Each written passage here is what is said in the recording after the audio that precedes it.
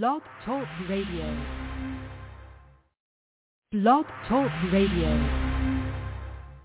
Blog Talk Radio.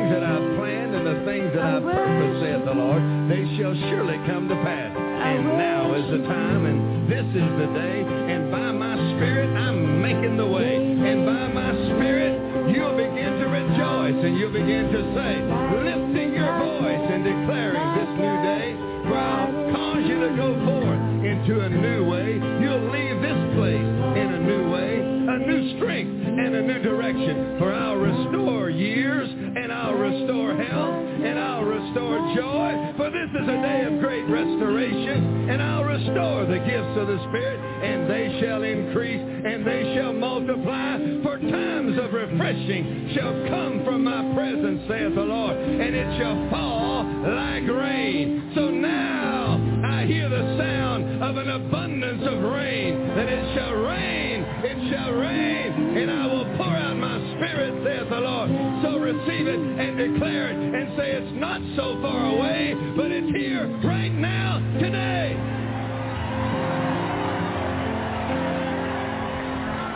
Ha, ha, ha. Come on, give the Lord a shout. Hallelujah. Give the Lord a shout.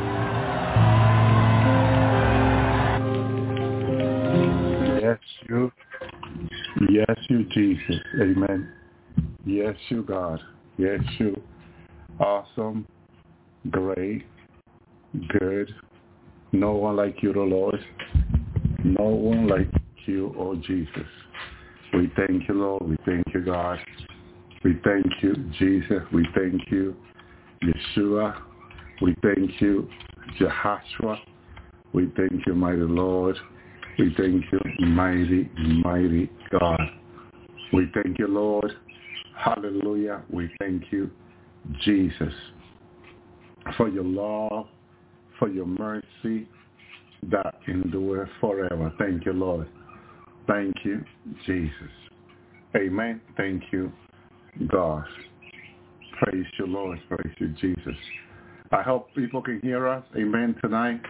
Amen. I hope everything, hallelujah, is coming in clear. Thank you, Lord. Thank you, Jesus. Thank you, Yeshua. Thank you, Jehoshua. I hope our microphones are clear tonight. Thank you, Lord. We'd like to make sure before we go ahead and we begin the program, we know that, thank you, Jesus. Amen. We like to, hallelujah, thank you, Jesus. Make sure people are hearing the word of God, the word of the Almighty God. Amen. Well, shalom, shalom, my brother and my sister. Welcome to the Lord Tower. This is your old brother in Christ, Brother L.B. Zapata, here with my brother Tony Serrano. Amen. Thank you, Lord. Brother Tony, say hello to everyone. Hello. God bless you all. Amen. Thank you.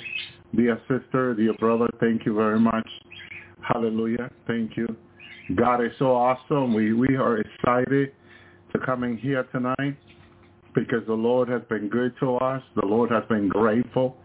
His mercy has been with us.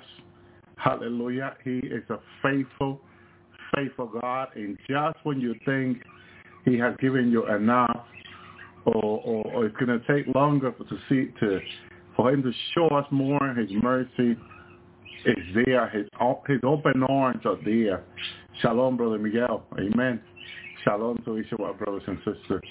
Amen. He is so merciful. He is so good. And in the middle of the trial and the testing, my brother, my sister, hallelujah, thank you, sister, he is with us, and he is for us. My brother, my sister, yet again, I was allowed to ask God, what's next in prayer. And I had a little concern, we should not concern ourselves with anything. But I say concern because I can't think of another word at this moment. And it's that we're going to have to be here any longer. Is God going to grant more time? God had told me a few days before the beginning of 23 that no more time will be granted. And the Lord was standing there. His Father was speaking to me in the Spirit. So based on that, I always want to know, amen, if more time will be granted. God has said no. But I'm going to tell you what he said to me this last time. My brother and sister, in heaven again, thank you, Lord. Thank you, Jesus. Thank you, Yeshua. Let me tell you, I saw a glory of power that I love very much in heaven, in which we're going to be moving soon. Once the church is up there, Once the church is changing, transformed, the church is going to experience God's army, God's people, okay, are going to experience the power of God like they never heard or been told before. You've never seen so much power of God like you're going to experience. I've seen it, and I tell you, I rejoice. It gives me such a joy and such a peace to see what God has in store for them that love him. He has a lot more than what we think. And very, very, very, very soon, we're going to be in his presence forever. Okay? Finally forever, I say, where you don't need to come out if you don't have to. You can just ask him, Lord, hallelujah, do I have to do this? Do I have to go there? Do you know, it's that if I have, Lord, do I have to go back to the earth? The Lord says, no, you don't have to. So that's, it's going to be tremendously. Okay, but I got to give you this word because God gave me this word in heaven. And it's in Daniel 11. I'm going to be getting there. Okay, and then, we're going to share a few other verses. Then later on, I'll go into the revelation of what I saw, of what I experienced. I was visiting someone's mansion. Okay, I don't like to say things to people unless the person gives me permission and say, all right, you can go ahead, talk about it. Because it's we got to respect privacy. He's going to be my neighbor in heaven. And when you're a neighbor in heaven, it's really a long-time neighbor. Yeah, it's not something that, I remember Brother Larry wanted me to see his mansion at one time. And he asked God. And God took me there. And I was inside his mansion. And I described here on the Lord Tower what I saw. He had curtain of diamonds, made of diamonds. Okay? Very, very expensive curtain. Okay? I haven't seen anything like this down here or anything. Okay? I remember my mom one time had a curtain between the kitchen and the living room, and it was all these fake, looked like diamonds, but they were fake, fake stone, they call them, I believe it is. But in heaven, nothing is fake. It's all real. Stuff up there, things up there are pure. Nothing fake, and that's incredible to see that. I saw it, what was it, yesterday morning? It was incredible, I tell you. Let me tell you, thank you, Lord. I had a wonderful time. I'm going to talk about it tonight. But before that, this information of Daniel 11:36 is important because God told me this in heaven because he knew my heart. He knew what I wanted to know, and he wanted to answer me this, and I thank God for this. He is so good. I'm always going to be grateful because, hallelujah, with so little, he is so great with nothing. He's all, and he's had mercy on us, my brothers and sisters. Amen. Thank you, Lord. But we're not nothing. We're his sons and daughters. We thank him for our adopted sons and daughters. So Daniel 11:36. The king should do according to his will. And this king here is the Antichrist, in case you're wondering. Okay? The Antichrist will do according to his will. And he saw himself, which is here is talking about pride. So he will be prideful and magnify himself, which is another sign of pride. Yeah. Hey, he's just full of pride, let me tell you. He is full of pride. He exalts himself. No one exalted him. No, he does that on his own. Isn't that incredible? He does it. He does this on his own. I mean, it is just so incredible. But then when you read about him this way, who do it points to right away, Brother Tony? To whom does he relate to? Exalt himself and magnify himself. Who is that prideful in the Bible? Well, it sounds the same as Satan, right? There you go. Yeah. Thank you, Lord. There it is. That's what I wanted to get to. He is a direct seed of Satan. Okay? He exalts himself. Okay? Because is it that no one is exalting him? No one is magnifying him? It says he shall exalt himself, so he's the one that... I believe also here that in this exalting himself, AI could be used for that. You know, all these supercomputers, this AI can be used to exalt the Antichrist, to magnify the Antichrist. And the word magnify, what does that word mean, Brother Tony? Exalt and magnify. What does magnify mean? Like making himself look great, trying to make himself. Is that what it is? Well, if you take a magnet to something that is very little, very tiny, you can kind of make it big. Yeah. So he's making himself big, okay? And God is telling us, look, he's not as big as you think. He is just making himself big. Yeah. You know? And then he uses the word above every God, well, fallen angels of God. So he magnifies himself above every fallen angel, no? Yeah. That's incredible, the things you find in the Bible. And shall speak marvelous things. Okay? What is that marvelous things now? Speak marvelous things. Again, the God of God. That'll be marvelous things. So, like blasphemy, right? Is that? I also see marvelous things that sound incredible to people. Things that since the foundation of earth, men have not come out with these ideas, with these plans. Yeah. Because this one that said that he will shall prosper to the indignation. So he's coming up with a plan of prosperity that no one, no Bill Gates, no Elon Musk, no one has come out with this yet but himself. Okay? And this is why this Antichrist is something different than what the earth have experienced before. Yeah. Because he's going to be better than Bill Gates and Elon Musk. Remember that Elon Musk and Bill Gates are about himself. You know, they're not about helping anybody else but himself, their own billions. But this Antichrist now is bringing this prosperity, okay, making prosperity available. Yeah. And this exalting and doing marvelous things, or speaking marvelous things, it's going to make so many people fall. Yeah. And we have to be extremely careful, my brothers and sisters. God gave us wisdom in this. Because beautiful words doesn't bring you closer to God from the evil ones. I mean, whatever the Antichrist does is not to bring you closer to God or to make you a better religious person. It is actually to make you think about someone else or praise someone else or seek someone else besides the Lord. And that alone is idolatry and an abomination. Yeah, it is. So we have to, my brother and sister, please focus only on Jesus. When the Bible says for us to put our eyes on Jesus, look up to Jesus, the Bible says.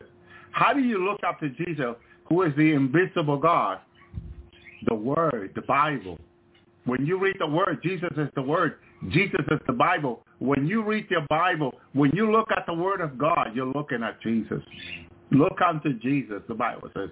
So please read your Bible as much as you can. Read the Word of God, because it will give you knowledge and wisdom. So he shall speak marvelous things. Marvelous to who? To the world, to the people. Because he's talking about God against the God of God, against the God of Abraham, Isaac, and Jacob. Because only God is God, the big G-O-D. Yeah. He's the only real God. Amen. And shall prosper. This is going to get people, my brothers and sisters. How do he make people prosper? How do he make things prosper? He's going to bring idea, AI. You notice that everything is AI in the last days to make things produce. That's how China 30 years ago began to prosper, began to be a different nation, because they began to make robots, AI, and put it in the factory like one-hand robots who will work 24 hours. and make their warehouses wealthy and make billions and trillions with them.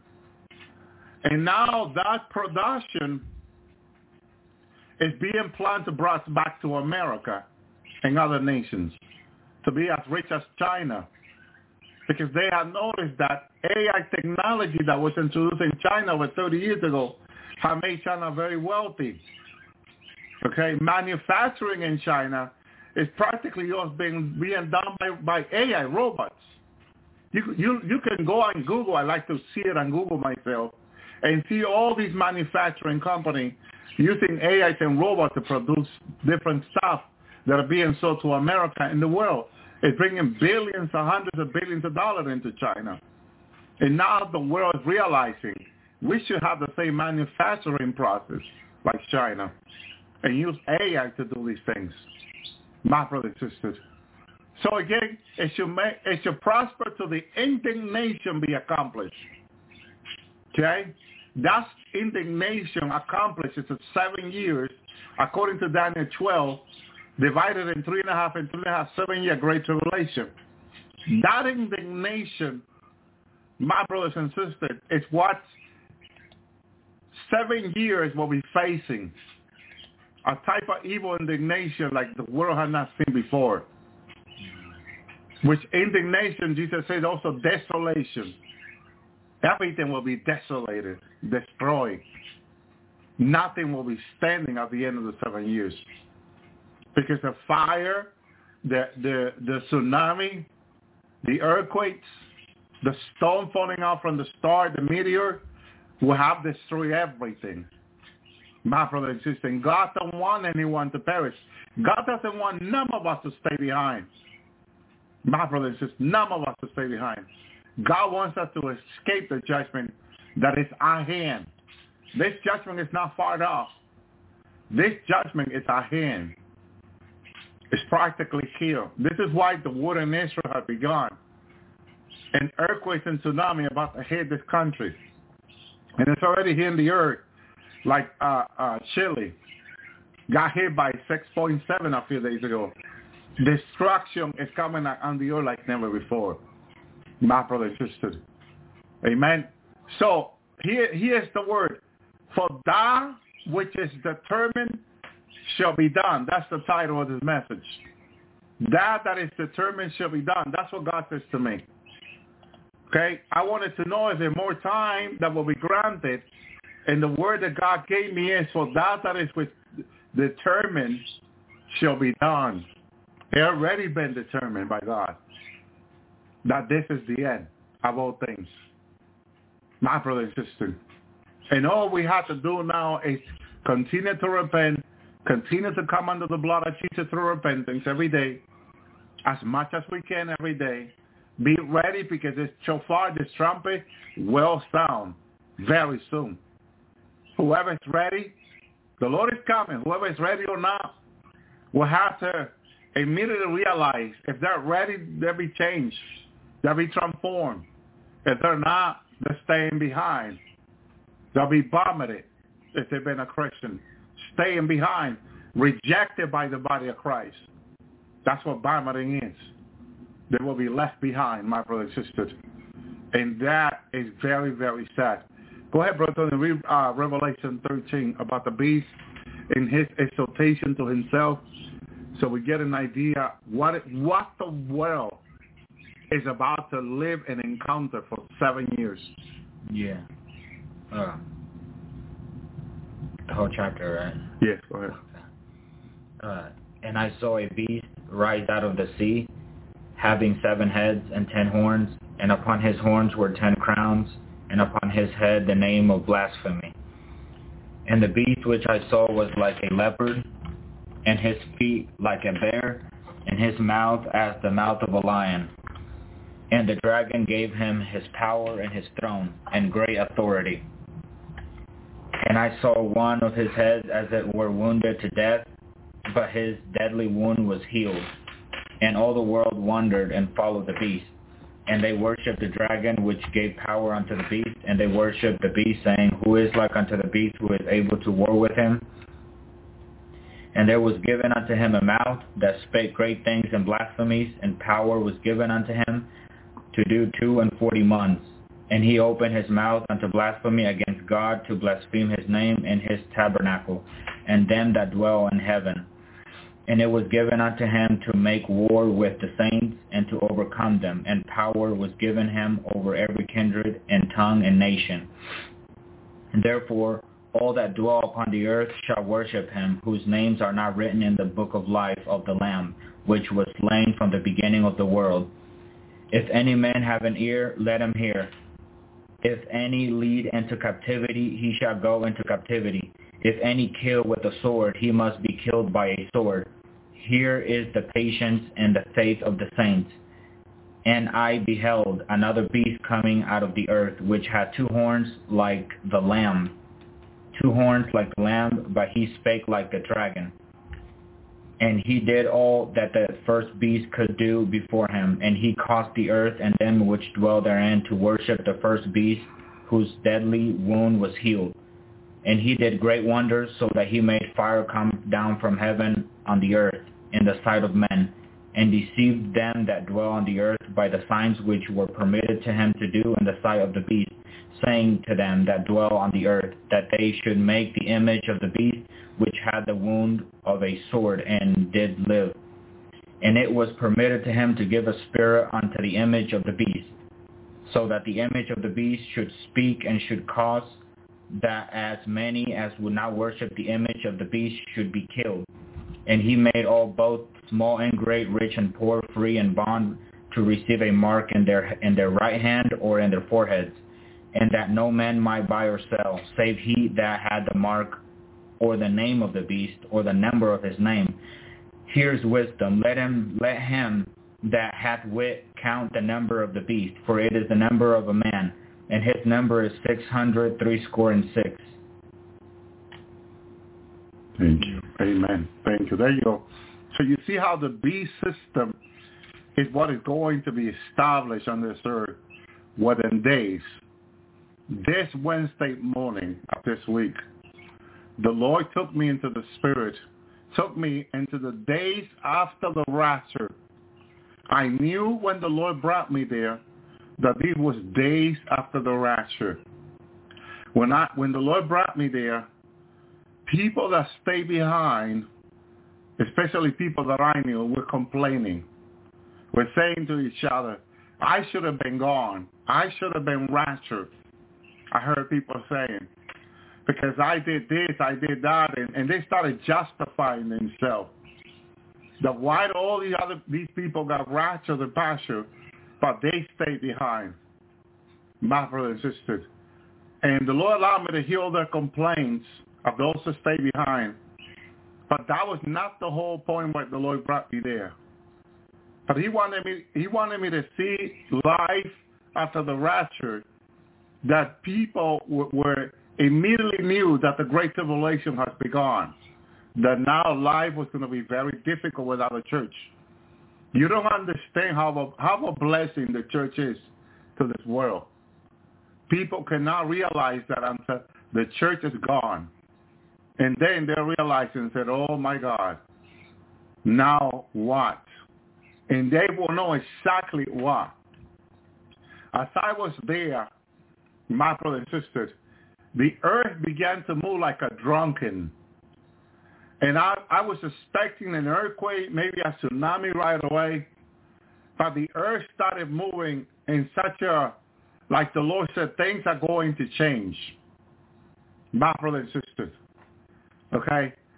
And what I began to experience was, my brothers and sisters, the tectonic plate is the only way I can explain this, began to shift.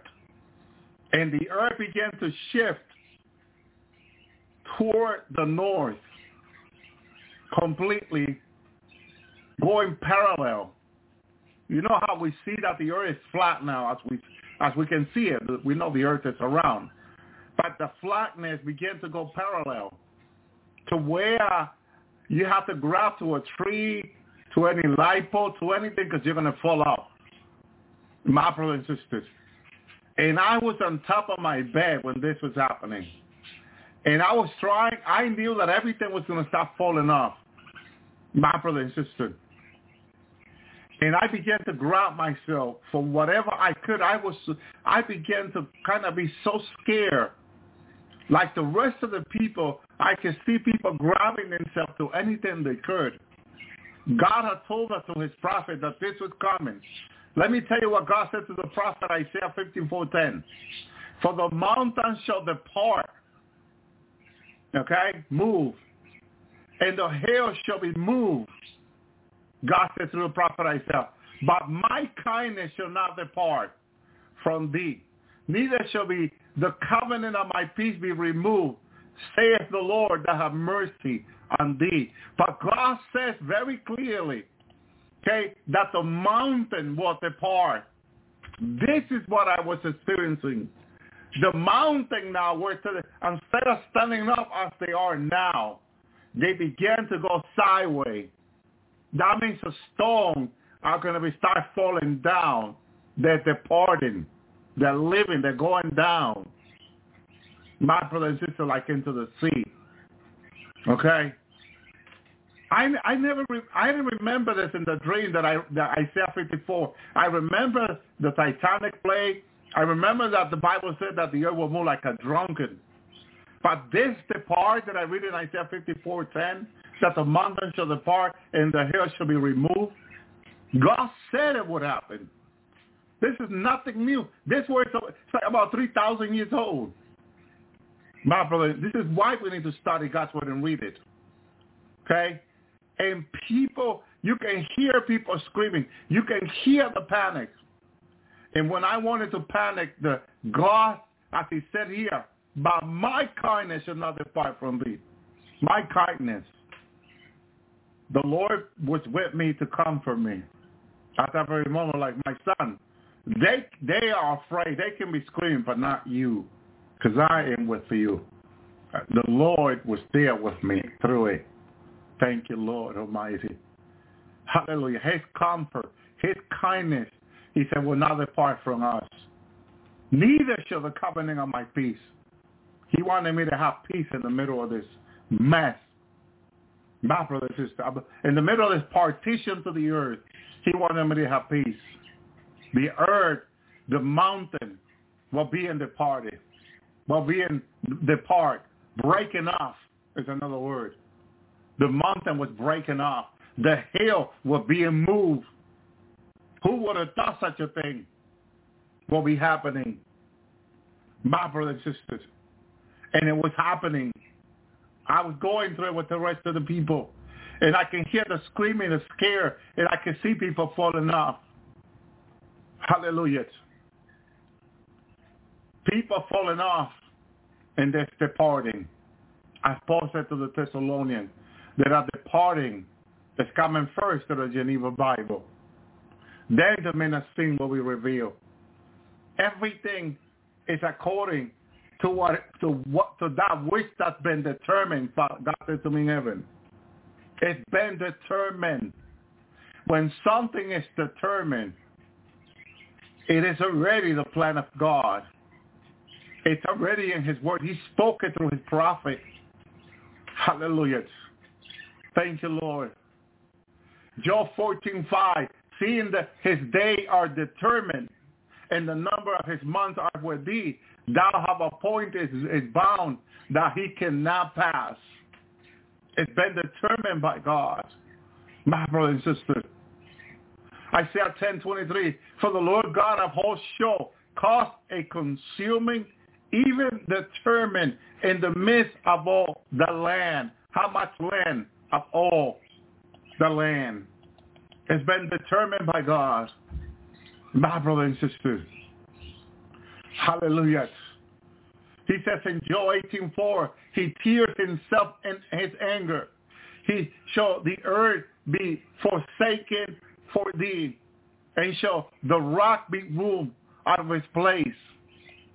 It's in his anger that God is doing this. It's in his anger that these things are going to come to pass. They're going to come to pass because he is angry. That's what Job is trying to tell us. God is angry. and for these things are going to come to pass. Hallelujah. Thank you, Lord. Thank you, God. Praise you, Lord. Psalm 46:2. Therefore he will not fear thou, and the earth be that the earth be removed, and thou mountain be carried into the midst of the sea. This is what I saw the mountain doing, falling into the midst of the sea. It's coming. It's close. I would say it's within days, maybe weeks. My brother and sister.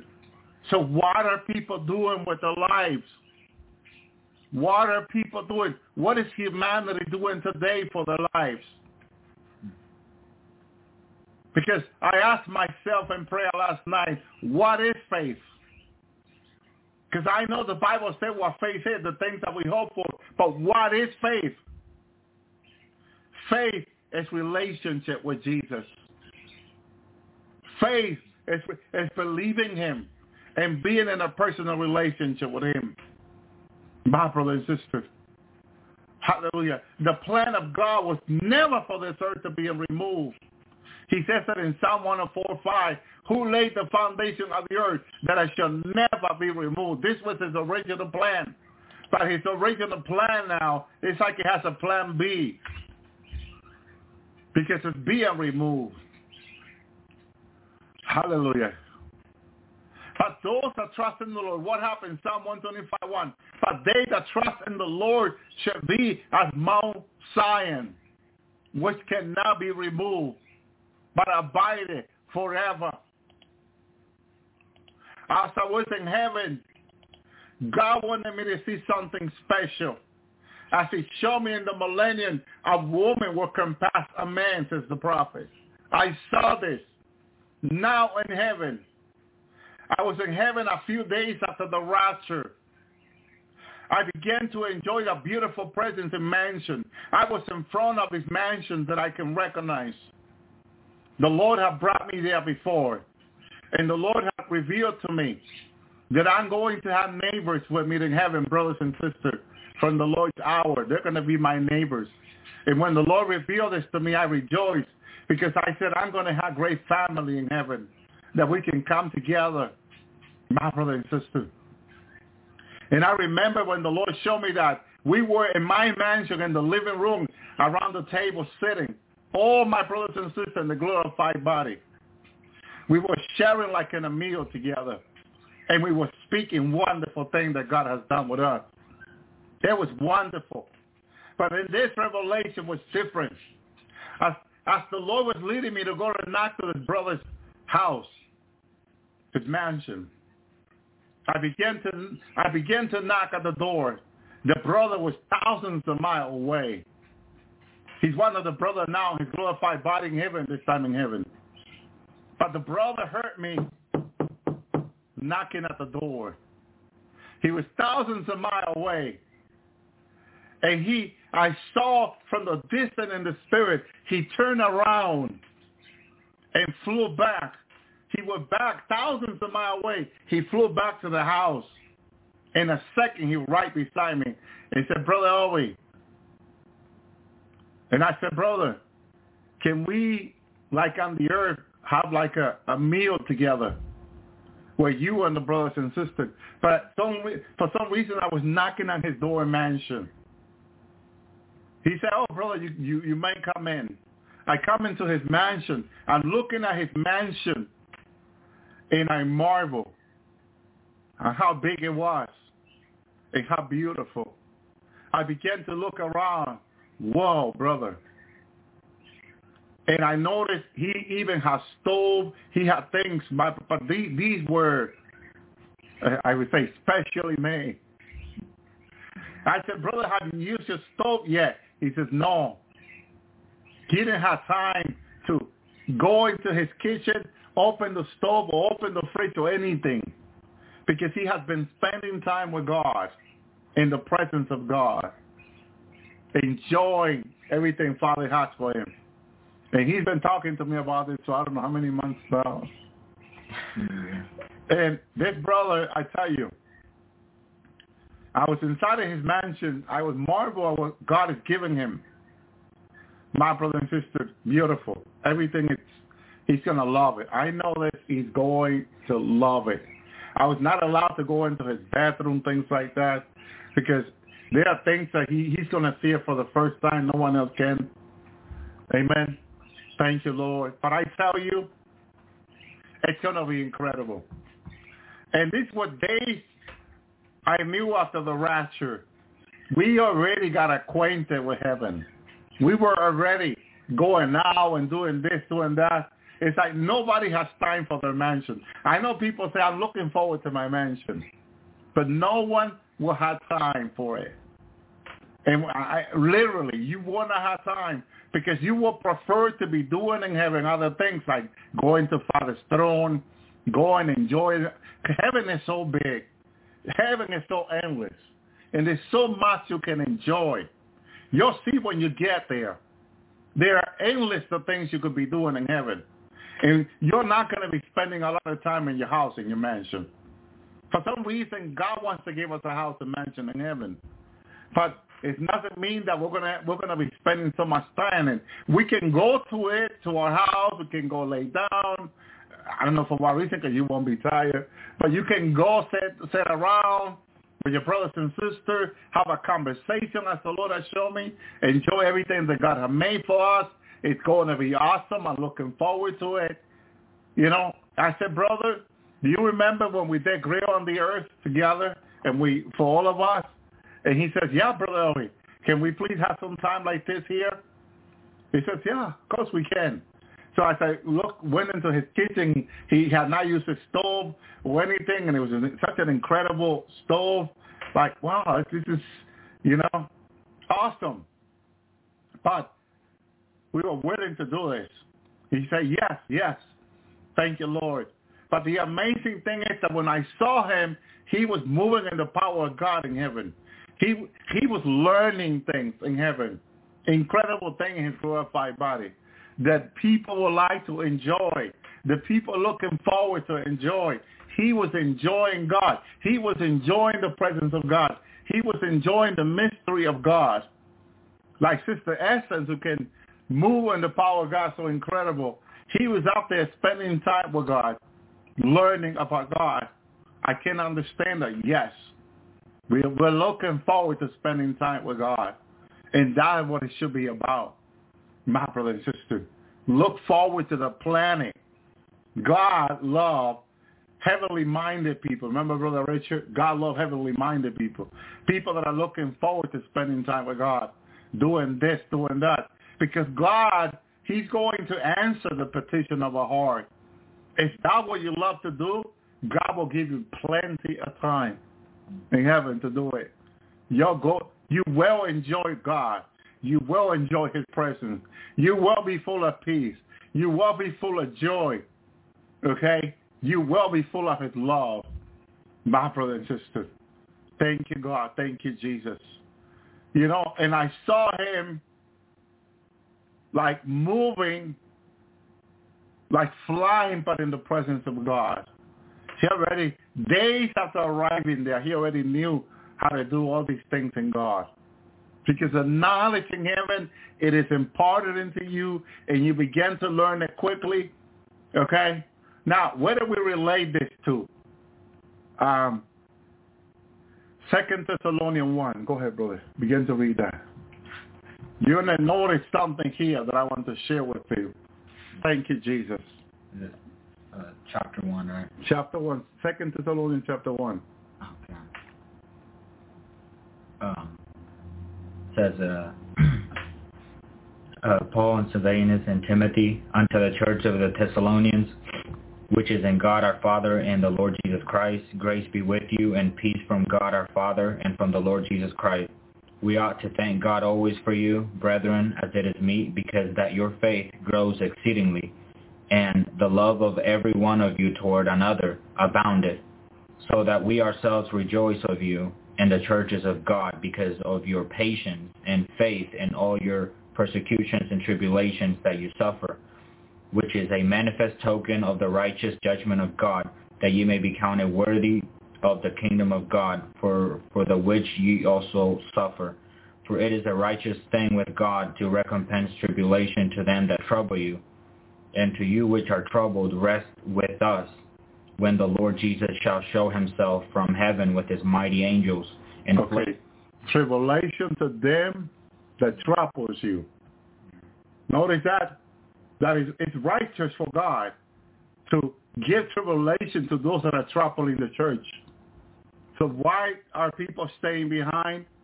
Because there are people that have turned against God, against the church. And it's righteous for God to give them tribulation, my brother and sister. But to us, what did he say we get? What is our rewarding him? Rest with us. Rest. Yeah. That's the rest of the Lord. Enter into my rest, Jesus said. Yeah. Okay? That's the rest in heaven that we're going to enter very soon. Rest for us and tribulation for them. Jesus said, go ahead, keep reading, brother. Yeah. Says, for it is a righteous thing with God to recompense tribulation to them that trouble you, and to you which are troubled rest with us, when the Lord Jesus shall show himself from heaven with his mighty angels in flaming fire, rendering vengeance unto them that do not know God, for which and which obey not unto the gospel of our Lord Jesus Christ, which shall be punished with everlasting perdition from the presence of the Lord and from the glory of his power, when he shall come to be glorified in his saints. Okay, hear this. Who is coming to glorify in his saints? The Lord. The glorified body is Jesus glorifies in our lives. The glorified body is a manifestation of Jesus in our lives. Yeah. And soon we are about, Church of Christ, Church of Jesus, to receive a glorious manifestation of Jesus in our lives like you never seen before. My brother and sister, the great tribulation will be like you've never seen before, like never be again. The manifestation in our life, my brother and sister, is going to be so special to us also, because we have suffered for the Lord. Every single trial and testing that you and I are going through, hallelujah, will be rewarded with a glorified body. That glorious body will be manifested in us. That what we've gone through all these years, hallelujah, we will get the reward in having that glorious body. God's going to show it this way to show that he is faithful, that Christ is faithful, and that his son going to the cross was not in vain, but it was for him to manifest himself in our lives. Thank you, Lord. Go ahead. Yeah. When he shall come to be glorified in his saints and to be made marvelous in all them that believe. Listen to this. He's going to be glorified in his saints. This is what I saw in heaven. And made marvelous. Marvelous. You cannot tell how beautiful is marvelous. Because that's why you say marvelous. Because you cannot explain it beyond. There's no word to describe marvelous. Every time how someone has a mighty experience of God, they say it was marvelous. Yeah. What does that mean, brother? Yeah, the first word is you marvel. It's when you, like I said, when you're in awe, you can't really explain. You can't explain it. There's no word to it. Yeah. You know, you're just like, wow, it was incredible, marvelous. That's what God has in store for them that love him. Thank you, Jesus. Yeah. And it's going to be incredible. And here it is. It's so close, like never people can imagine how close it is. You cannot even imagine. We don't know the day and hour, but I tell you something. This is closer than ever. I knew this in heaven because it was shown to me days after we got there. And then days before, I was taking days after the Great Tribulation had begun.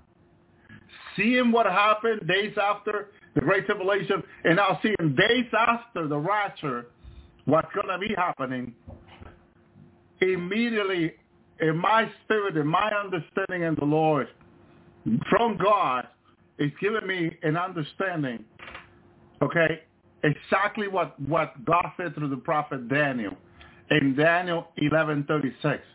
For that which is determined shall be done. That's what God was giving me in heaven.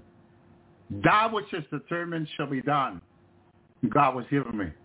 Nothing else, my son. What God has said, what God has determined, it is. And that is what is going to be done. That is exactly his plan, his agenda. My brother and sister. I heard someone say, let's ask the Lord for more time, more time. I was telling Brother Tony, I don't think I'll be one of those asking for more time. What do you think, Brother Tony? Should we ask for more time? Are we being greedy? Yeah, it's, not everyone's in the same, but for me, the Lord, we know the Lord is, like we said, He's all into salvation. He wants to save souls, and He's all about saving. And it's not that the Father's not also. It's just that like we said, the Father's really angry with with evil, with sin. But like you say, like that verse, for that which has been determined shall be done. And we understand. We, like me, we want to be with the Lord, but it's when Father says that, when Father says for that which has been determined shall be done, when He says it, that's how it is, that's how it is, we did what we could, because we have the mind of Christ, we pray for others, we do the same thing, I fear God, let me tell you, I fear God, and fear of God is to stay away from evil, right? Yeah. To hate evil, I believe it says. Yeah. The fear of the Lord is to hate evil. And I repent if I added anything. I repent if I take anything away from what I'm supposed to say. I'm repenting for things that, I don't want anything to keep me from going to heaven. From God to say, well, you're going to have to stay because you said this or you did this. No. I'm checking myself with the Lord personally. Yeah. In that regard. I do not want to stay behind. I know the outcome of the people staying behind. Mm-hmm. Pain and suffering. Yeah. Okay? I don't want that for myself. I want to go with God. I want to be in peace and joy. Yeah. That's where I want to be. I want to be in the presence of Father. I want to be with God. I want to be able to go to the throne of Father and speak with Father and say, Father, tell me about this, all that. Mm-hmm. Explain this to me. I didn't understand this very, very well. Can you explain it to me?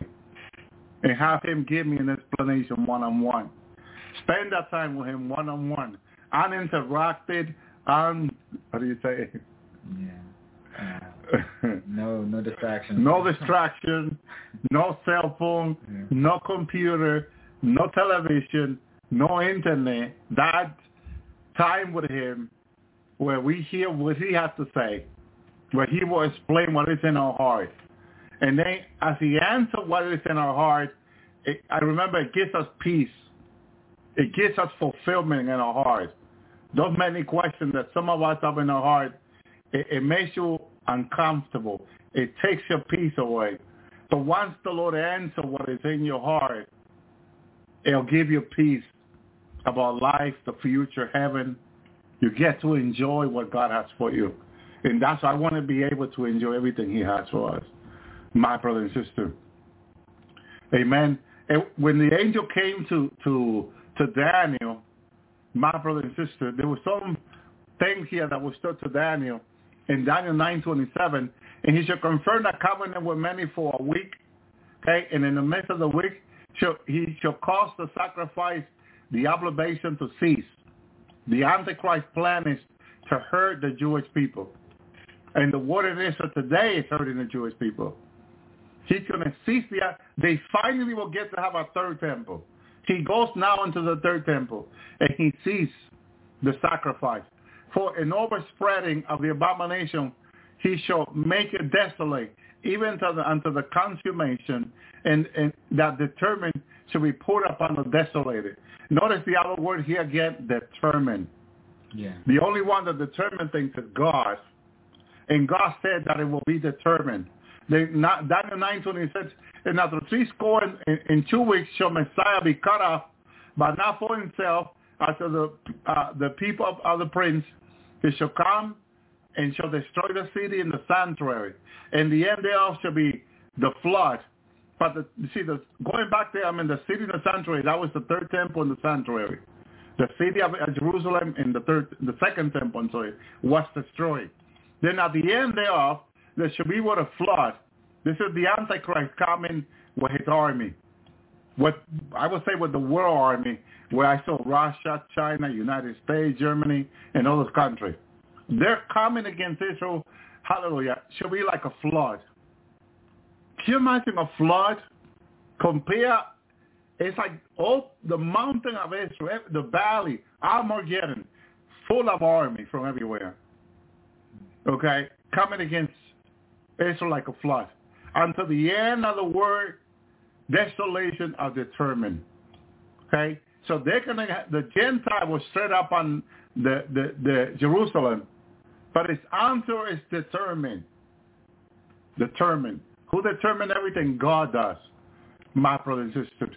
And our time has been determined. Go ahead, go back to, because we're talking about heaven here. Yeah. Thank you, Lord. Back to verse 10. When he shall come to be glorified in his saints, and to be made marvelous in all them that believe, because our testimony toward you was believed in that day.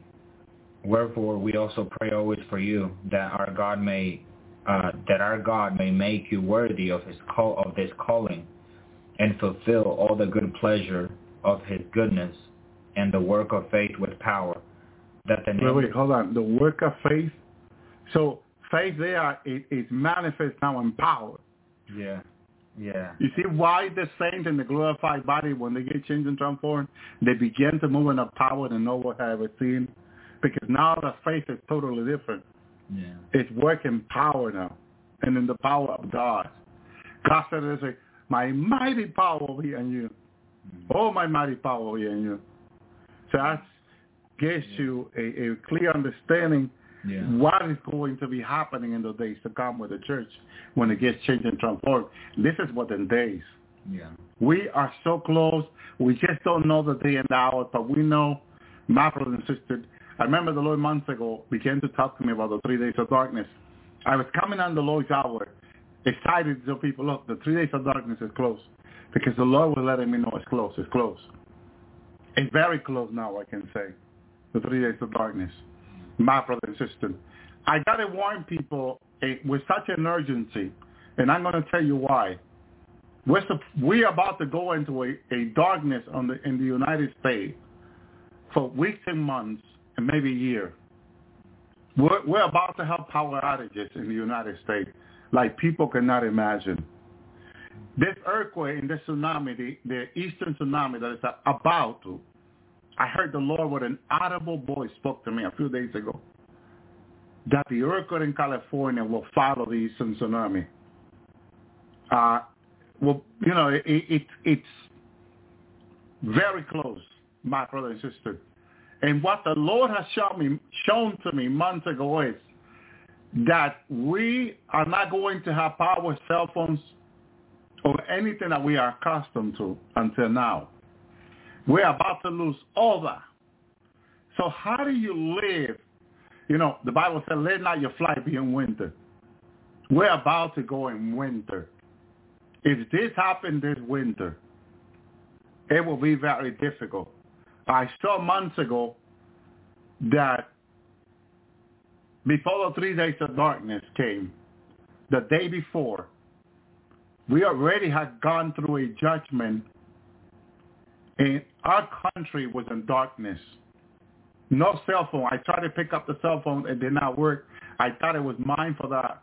I asked other people. No, brother Ellie. There were people there that had more information than me. There were people coming from different states to where we are now, here in Nashville, North Carolina. And I was asking them, what about your state? No power in my state. What about your state? Where you're from? And I'm asking people from different states. They have no power in this state neither. Okay? Now, some people say it might be an attack from Russia or China. You know, whatever it is. See, I have not asked for the details. I just know it's going to happen very soon. And what happens when it happens with us?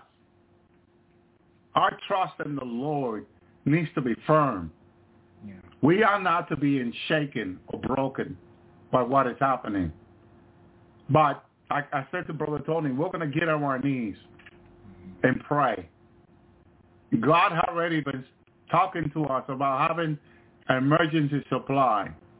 We should already have it by now.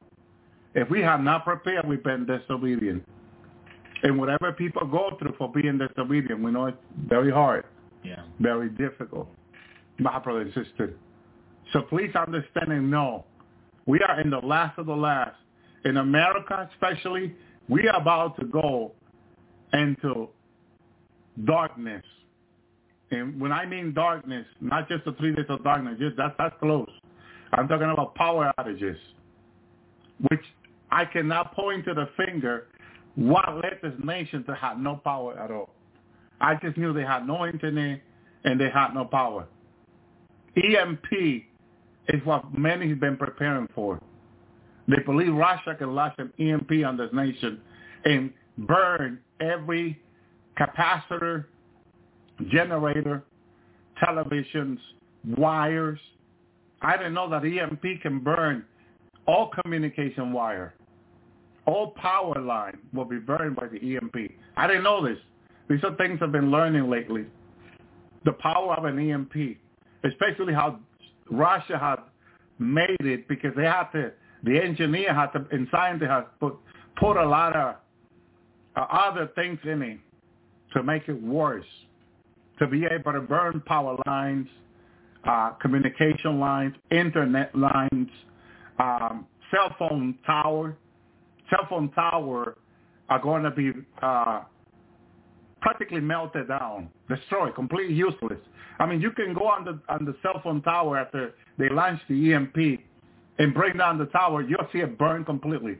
Like your plasma TV, LCD TV will also inside will be completely burned, useless. Okay, there are steps you can take for your electronic not to be burned, like your cell phone. They sell on eBay, Amazon online, EMP bag protection for your cell phone, for your radio, for your communication devices, including for your television. You can make your own bag. They have material that can protect your cell phone from an EMP. Now, Brother Ben knows there's a metal trash can, which they got them in Lowe's, Home Depot, different stores, Walmart. You can pick one up with a cover and put your electronics there and cover them. See, the timing is the problem, because you can cover it today, open it tomorrow, and tomorrow it can happen. So it's very difficult, but it can be a protection from an EMP. I believe it's galvanized cans. I believe when I had Brother Ben here, we talked about all these things. It's on the archive. You can go and listen to it. My brother and sister. But these things are here at the door, about to happen. And I won't be able to come on the Lord's Hour and preach anymore. I know I'm preaching my last of the last message. I know this. The Lord told me so very soon. I won't be able to come on the Lord's Hour. My brother and sister, it's practically everybody will be on their own with the Lord, with God. Whoever is here. Whoever is not is not. This is why the Lord wanted us, a bunch of us, to be up here together so we can work together, brothers and sisters, and help each other. Help each other. And also, we can still have each other here, Bible study, come together. But if we're all, separated, it's going to be very difficult, because you're going to have to encourage yourself. You're going to have to encourage yourself. You're going to have to read the Bible on your own, and all that. My brothers and sisters, the reason why God put us together before was so we can encourage one another before apostles to the Thessalonians, before we see that great day come. And that great day is practically here. So now, my brothers and sisters, hallelujah, we need to stay focused. Okay, the plan of God was for the earth not to remove Psalm 104:5. My brothers and sisters. And like Mount Zion, we should also be. Hallelujah. Isaiah 6:12, and the Lord have removed me far away, and there be a great forsakening in the midst of the land, says the prophet Isaiah. God removed the prophet from among the people. When the people turn away from God, God's going to do what he's going to do. Okay? Isaiah 22:25, and in that day, says the Lord of hosts, shall the nail that is fasting in the sure place be removed and be cut down and fall. The burden that was upon it should be cut off, for the Lord hath spoken it. There you go. The nail that was fasting. How many houses have been fasting with nails, Brother Dolan? Most all of them, right? Yeah. God said they will be removed and cut down and fall. So he's talking about all these homes, all these houses, all these mansions. They're going to be cut down. They're going to be removed. Sure, God says. They were, shall the nail that is fasting in sure place be removed and be cut down and fall. Okay? It's going to happen. It shall be cut off, God says. All these homes, all these houses that people have put their trust in instead of the Lord, we can see the economy already going down and houses losing so much value. Yeah. Every day I get message online, okay, our houses being put on the market and houses price being cut off. It's happening every day. The economy is falling, and it's falling really fast, my brother and sister. God said through his prophet, okay, that shall the nail that has been fasting in sure place be removed and be cut down in full. And the burden that was upon it shall be cut off. It's coming. Things are happening fast. My brothers and sisters. Here's the word that I remember. Isaiah 24:20. The earth shall reel to and fro like a drunkard. Okay? And it shall be removed like a cottage. And the transgression thereof shall be heavy upon it, and it shall fall. See, I didn't know that it was going to fall. That's why I saw it. I said, we're into the side falling. But look what God says. And now rise again.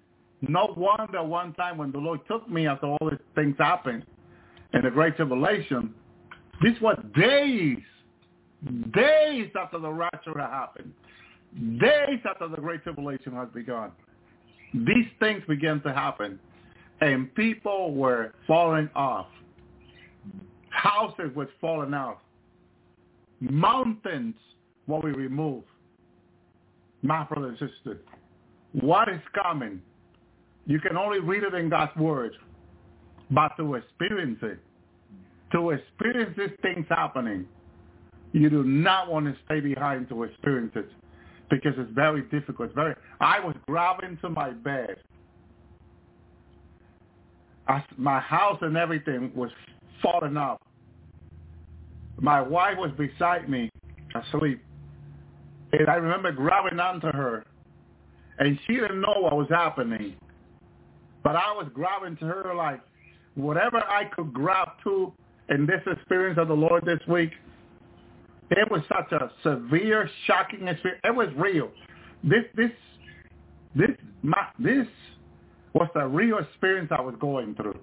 The Lord made it so real for me. My brother and sister. My wife didn't know what was going on with me because I was grabbing to her because everything was falling off. It's coming, it's close. And these were days, I knew days from the Lord. Okay? The earth shall reel to and fro like a drunkard. It's coming. Just like a drunkard is going to reel, my brother, to and fro. And shall remove like a cottage. You know how a cottage is removed? The earth will be removed the same, my brother and sister. And why is the reason that this is happening so violently? The transgression thereof shall be heavy upon it. The sin that is on the world today is too much for this world. The world cannot take it. The earth cannot take the sin that is upon it anymore. Especially with so many fallen angels around, so many people killing innocent babies. Where one stay in 1 month can have over 1,000 babies disappear. This is too much. This is too much. Someone had a dream not long ago, a few days, a week ago, in heaven. They saw Jesus with millions of babies around him. Mm. And he says, they will pay for this. All these babies that are being aborted on the earth, killed, are entering heaven. The mercy of God. But the Lord God said, they will pay for this. They will pay for this. They're killing the innocents. My brother and sister, having no mercy on the innocent. God said they will pay. Hallelujah. Isaiah 30:20. Does the Lord give you bread of adversity and water of affliction? Yet shall not thy teacher be removed into the corner anymore. By thine eyes shall see thy teacher. We will see Rabbi Jesus. We will see him. Hallelujah. Thank you, Lord. Thank you, Jesus. Thank you, Yeshua. Hallelujah. God said through Jeremiah 4:1, if thou wilt return, O Israel, saith the Lord, return unto me. If thou wilt put away thy abomination out of my sight, then shalt thou not be removed. But that means that if people don't put away their abomination, okay, they're going to be removed. They're going to be removed. This removing is what I was experiencing. It's violently. It's severe. My brother and sisters, I would not that anyone will be in the middle of this. Hallelujah. I don't know how much of this, Jeremiah 4:11, apply to the Israel right now. What do you think, Brother Tony? How about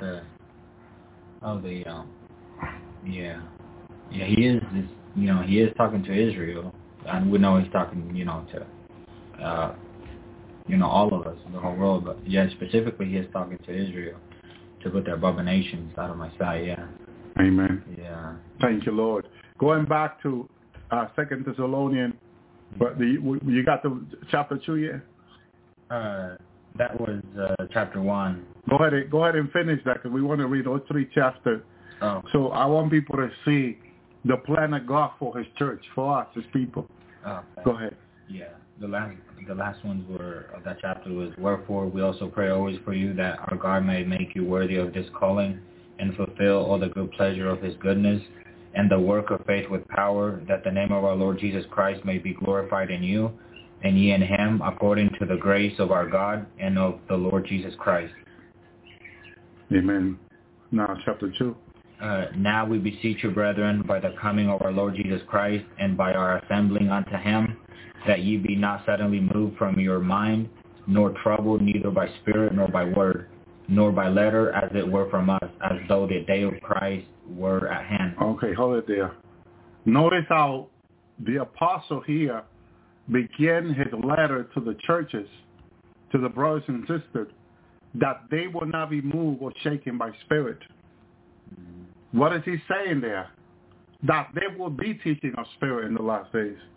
Yeah. There will be demons teaching people.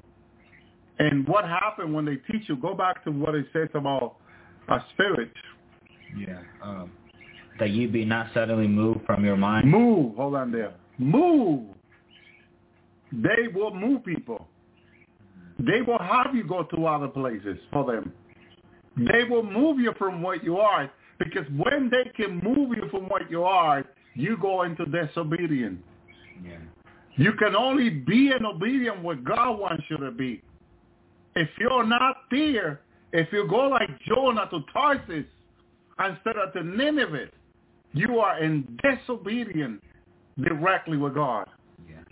And you can be convinced by word, by spirit, that you think are nice people, nice brothers and sisters. Yeah. But Paul says, go ahead, brother, on it. Yeah, it says that ye be not that ye be not suddenly moved from your mind, nor troubled, neither by spirit, nor by word, nor by letter, as it were from us, as though the day of Christ were at hand. Let no man deceive you by any means, for that day shall not come except there come a departing first. Hold on there. He first started talking about spirit, that you'd not be troubled. And then he said, let no man deceive you. In other words, he says first that the spirit, and then he says that they're men. So you're seeing men and women. But Paul says first that they were spirits. My brother and sister. So you say, which is it, beloved? He first says they're spirit. Now he says they're men. Which is it? Who do you encounter every day? Man. But men that have spirit that are not who you think they are. Go ahead, brother. Keep reading. Yeah. Let no man deceive you by any means, for that day shall not come except there come a departing first, and that man of sin be disclosed, even the son of perdition. Hold it there. By any means. Mean is a tool. Mean is the internet, television, radio, cell phone, Facebook, Twitter. Those are mean that the devil is using in the last days to communicate to people one way or another. So tool. He's using all these tools to get people to have them change their mind, to have them change to go someone else, but that God did not send them to, like Tarsus, like Jonah. Why did God want Jonah to go to Nineveh? Because God wanted to save that great city. So why did Jonah went to Tarsus?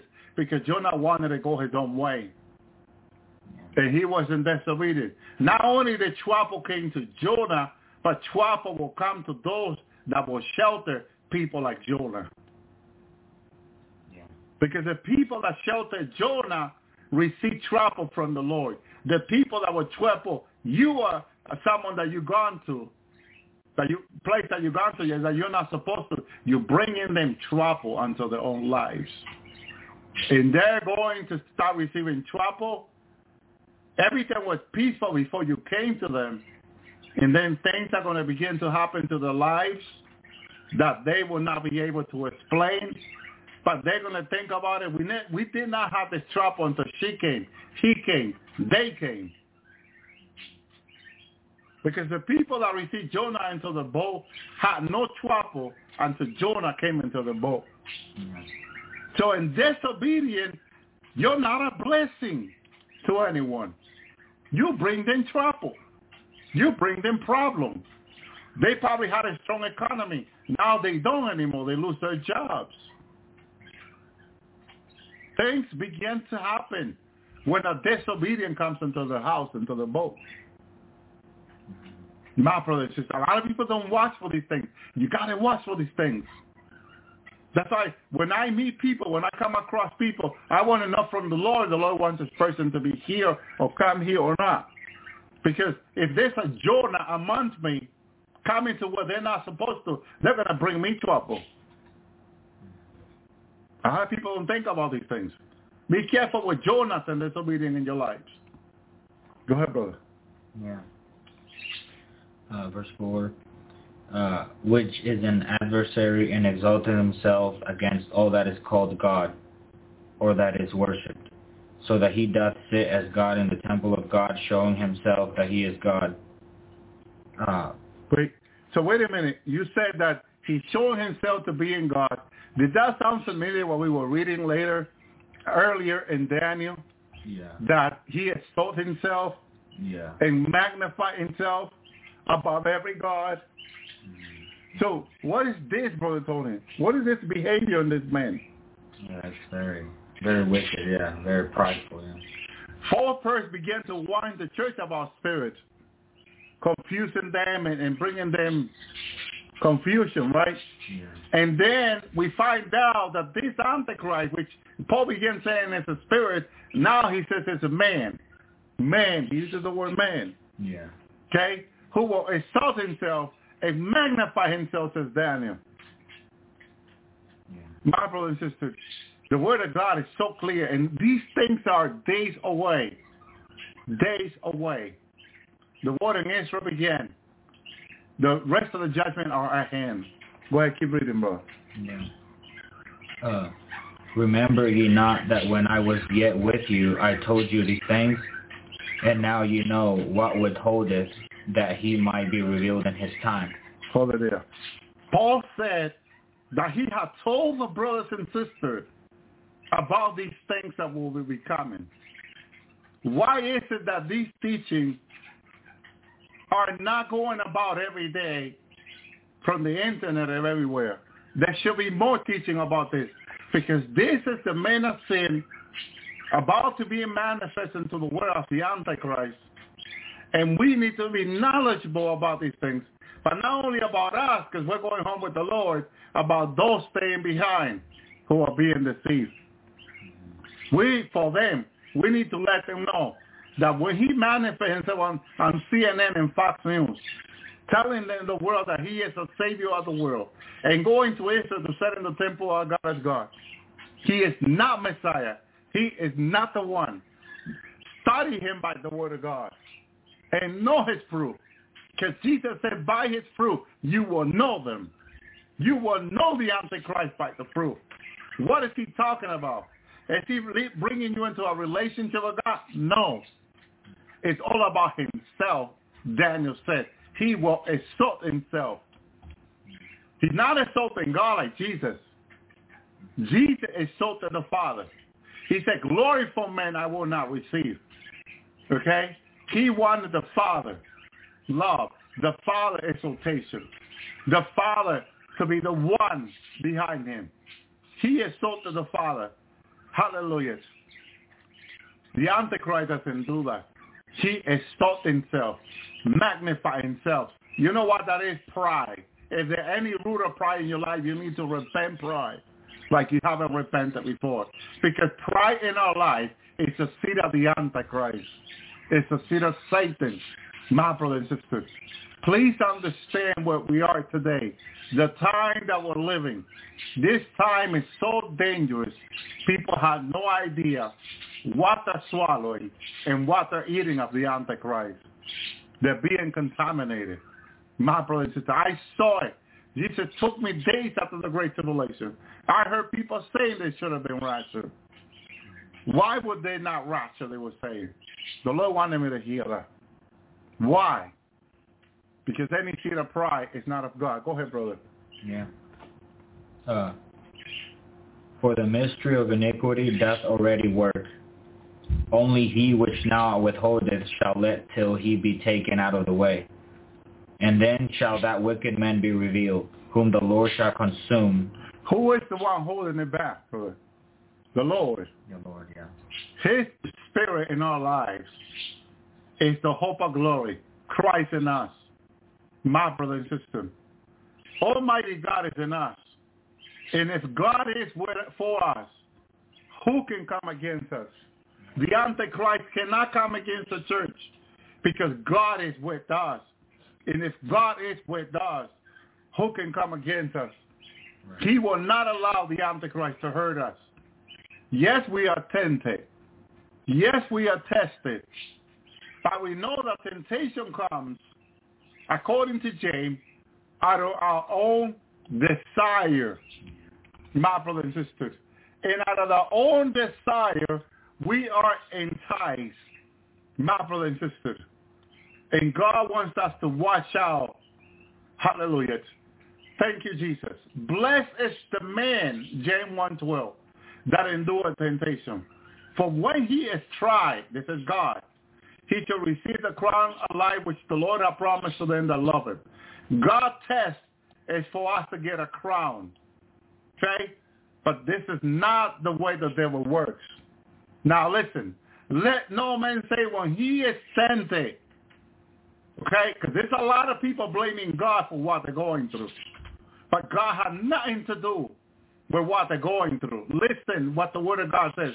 Let no man say, and that's men and women, say, when he is tempted, that I am tempted by God. People say this all the time. They say that God is the one doing this. Okay? So, God cannot be tempted with evil. God will not tempt you with evil, neither tend to hate any man. No temptation comes from God. They come from the devil himself, from fallen angel, fallen demon, but not from God. Please listen to this. This is important. Because in your tempting time, take authority, bind the demon, and rebuke that demon in the name of Jesus. I had a sister contact me. She was going through something like this. And why is God doing this to me? I said, sister, hold on a minute. I want you to take authority over this temptation that you're going through. God is not doing this to you. Let's take authority over this right now and bind this in the name of the Lord. Begin to rebuke this in the name of the Lord. Yes, brother. Yes, brother. And begin to do this. My brother and sister felt this stuff leaving her and began to feel free. She says, I didn't know this, brother. How do you know this? Let's go back to the word of God. Let no man say when he is tempted, that's women too. I am tempted of God. For God cannot be tempted with evil, neither tempt to hate any man. God doesn't use evil to tempt you. It's not God. This is not God. And if you think it's God, you go into this, bind this demon, bind this principality, cast him away from your life. God is not doing this to you. The devil is. Thank you, Lord. Thank you, Jesus. But every man, how does the devil get to you? But every man, that means women, is tempted when he is drawn away by his own lust and enticed. What is the demon doing here? What is this principality doing here? He is using your weakness. He is using what you like and enticing you. Like they get enticed to pornographic material. Okay? Pornographic conversation. Okay? Different way the person is being enticed to be enticed to fornicate and much other things. Okay? But it's not God doing this. This is not God. These are demon and principality doing it. This is the work of the devil. But people are saying, why is God doing this? No, God is not the one doing it. You need to understand. Begin to take authority and bind this demon off your life, off your home. Because God is not doing this. It's the devil doing so. God is trial. God will try you. But for you to receive a crown, the Bible says. Not for you to fall. He's not going to give you a try that you will fall. No, he will not give you more than what you can handle. He will not give you more than what you can handle. Okay? Verse 15. When the lust are conceived, okay, it brings forth sin. Okay? For something to conceive, two need to come together. That is basic. Okay? And sin, when it's finished, bring forth death. Okay? Open that door to death. That's why the person can be laying in bed, dying in the hospital, and someone needs to go minister to the person, pray for the person, for God to heal this person. Do not err, my beloved brethren, for every good gift, every perfect gift is from above, and come down from the Father of light, for whom there's no variableness and no shadow of turning. In heaven there's no shadow of turning. Okay? Of his own will, he begot us by the word of truth, that we should be a kind of the first fruit of his creation. A kind because Jesus is the first. And then we come to be in one with him.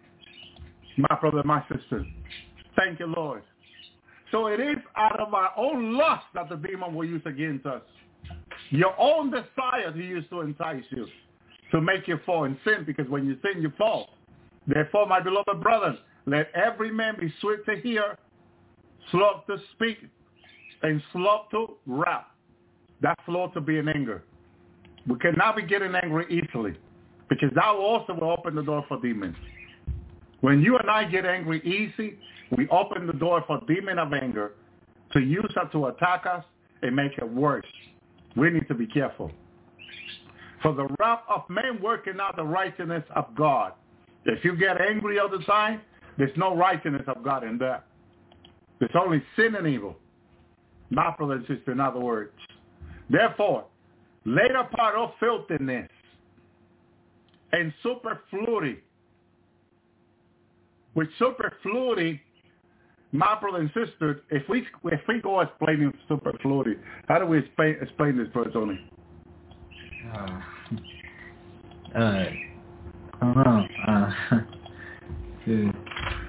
Superfluity. I've never heard of it. You know, we read another Bible that calls it homosexual. Oh, yeah. You remember we were reading earlier, another Bible we have there. It calls that homosexual. Yeah. So lesbian sin, homosexual sin. That's what it's called. My son was reading it and we were like, wow. Yeah. It goes straight to the point. And that's the fact of the matter. Yeah. Okay? We have to call it for what it is. People start calling sin long time ago. And that's been a problem. Because then people sin and think it's okay. No, we got to call it for what it is. Okay? You women should not be feeling to be in a man or desiring to be in a man. Like having surgery to be in a man, or the same with men, you should not be having surgery to be in a woman. Okay, and all that. If you're being attacked this way, that's a demon. That is a principality from the pit of hell. The devil is using your lust and your desire. It's enticing you to do these things. These things are not of God. You need to repent. You need to get in serious fasting and prayer, repenting before God, seeking God totally with all your heart, repenting of the sin, asking the Lord to set you free. He came to set the captive free. Okay? My brother and sister, this is important. Please understand. Therefore, lay all filthiness and superfluity and wickedness. Lay it apart. Take it out of your life. When you need to lay something apart, you need to take it out of your life. It's not okay for these behaviors. These behaviors are not okay. Filthiness. How do you explain that one? Full of sin. Yeah. Sin. Full, filth. Filthy, yeah, filthy sin. Like sin. Filth to me sounds like full. Yeah. Yeah. Filthiness. Yeah. Superfluity. Wickedness. And we see with meekness and grafted word, which is able to save your soul. This word of God is so powerful because it's able to save us. My brother and sister, listen, we cannot judge people for being weak in this area. We got to pray for them and lead them to repentance. That's what we need to do. Pray for them and lead them to repentance. Okay? Because the Bible says that we have to consider ourselves when we're helping someone else. We need to consider ourselves. Because if you go through it, let's say in the future, you will want someone to be mature to help you with this. Okay? But if you don't have mercy on them that are going through them, you will not receive mercy when you go through it yourself. Okay? But be ye doers of the word, and not hearer only, deceiving your own self. See? We need to apply this word upon our lives. And this is what we need to look for every day. Applying the word into our own life.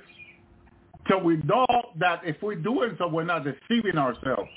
But if we don't do so, we can be deceiving ourselves. And that's why the Lord was showing me people that thought they were going home in the rapture, they ended up staying behind. What happened? They were deceiving themselves. Cannot deceive yourself. If you're not applying the word, you are deceiving yourself. It's applicable to us first.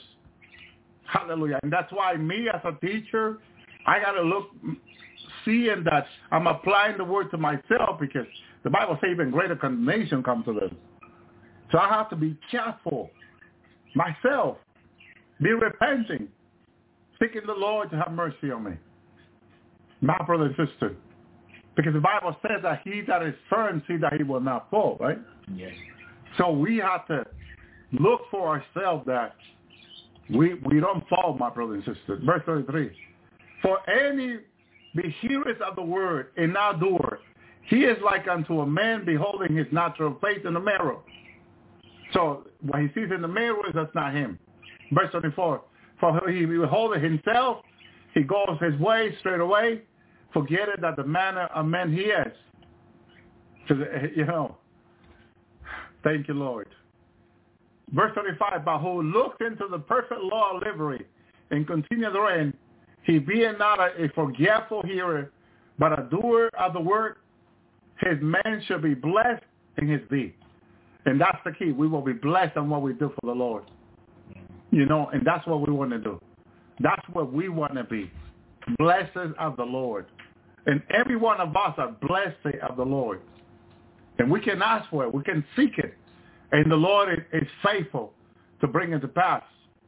If any man among you seems to be religious and bring not his tongue, hallelujah, but deceive his own heart, this man religious is in vain. But pure religion undefiled before God the Father is this, to visit the fatherless and widow in their affliction and to keep himself unspotted from the world. Which this is very hard to do, but it's not impossible because we got the help of the Lord. The Lord is a helper. Yeah. 2 Thessalonians 3 right now. Will you finish too? Thank you, Lord. We were still chapter 2. Go ahead, read 3 now. Okay. Thank you, Lord. Yeah. So powerful. Yeah. Furthermore, brethren, pray for us that the word of the Lord may have free passage and be glorified, even as it is with you, and that we may be delivered from unreasonable and evil men, for all men have not faith. But the Lord is faithful, which will establish you and keep you from evil. And we are persuaded of you through the Lord that ye both do and will do the things which we warn you of. And the Lord guide your hearts to the love of God and the waiting for Christ. We warn you, brethren, in the name of our Lord Jesus Christ, that you withdraw yourselves from every brother that walketh inordinately, and not after the instruction which he received of us. For ye yourselves know how ye ought to follow us, for we behaved not ourselves inordinately among you, neither took we bread of any man for naught, for we wrought with labor and travail night and day, because we would not be chargeable to any of you. Hold on there. What the Apostle Paul is saying here, they gave testimony to the brothers and sisters about their behavior, how they work for the Lord, live for the Lord. Yeah. Everything they did it in order as a true Christian of the Lord. Keep reading, brother. Not because we have not authority, but that we might make ourselves an example unto you to follow us. For even when we were with you, this we warned you of, that if there were any which would not work, that he should not eat. For we hear that there are some which walk among you inordinately, and work not at all, but are busybodies. Therefore them are such we warn and exhort by our Lord Jesus Christ, that they work with quietness and eat their own bread. And ye, brethren, be not weary in well-doing. If any man obey not this our saying in this letter, note him and have no company with him, that he may be ashamed. Yet count him not as an enemy, but admonish him as a brother. Now the Lord himself of peace give you peace always by all means. The Lord be with you all. This is salutation of me, Paul, with mine own hand, which is a token of every epistle. So I write, the grace of our Lord Jesus Christ be with you all. Amen. And then the last number 3. Thank you, Lord. That was... number 3? Yeah. Okay. Thank you, Lord.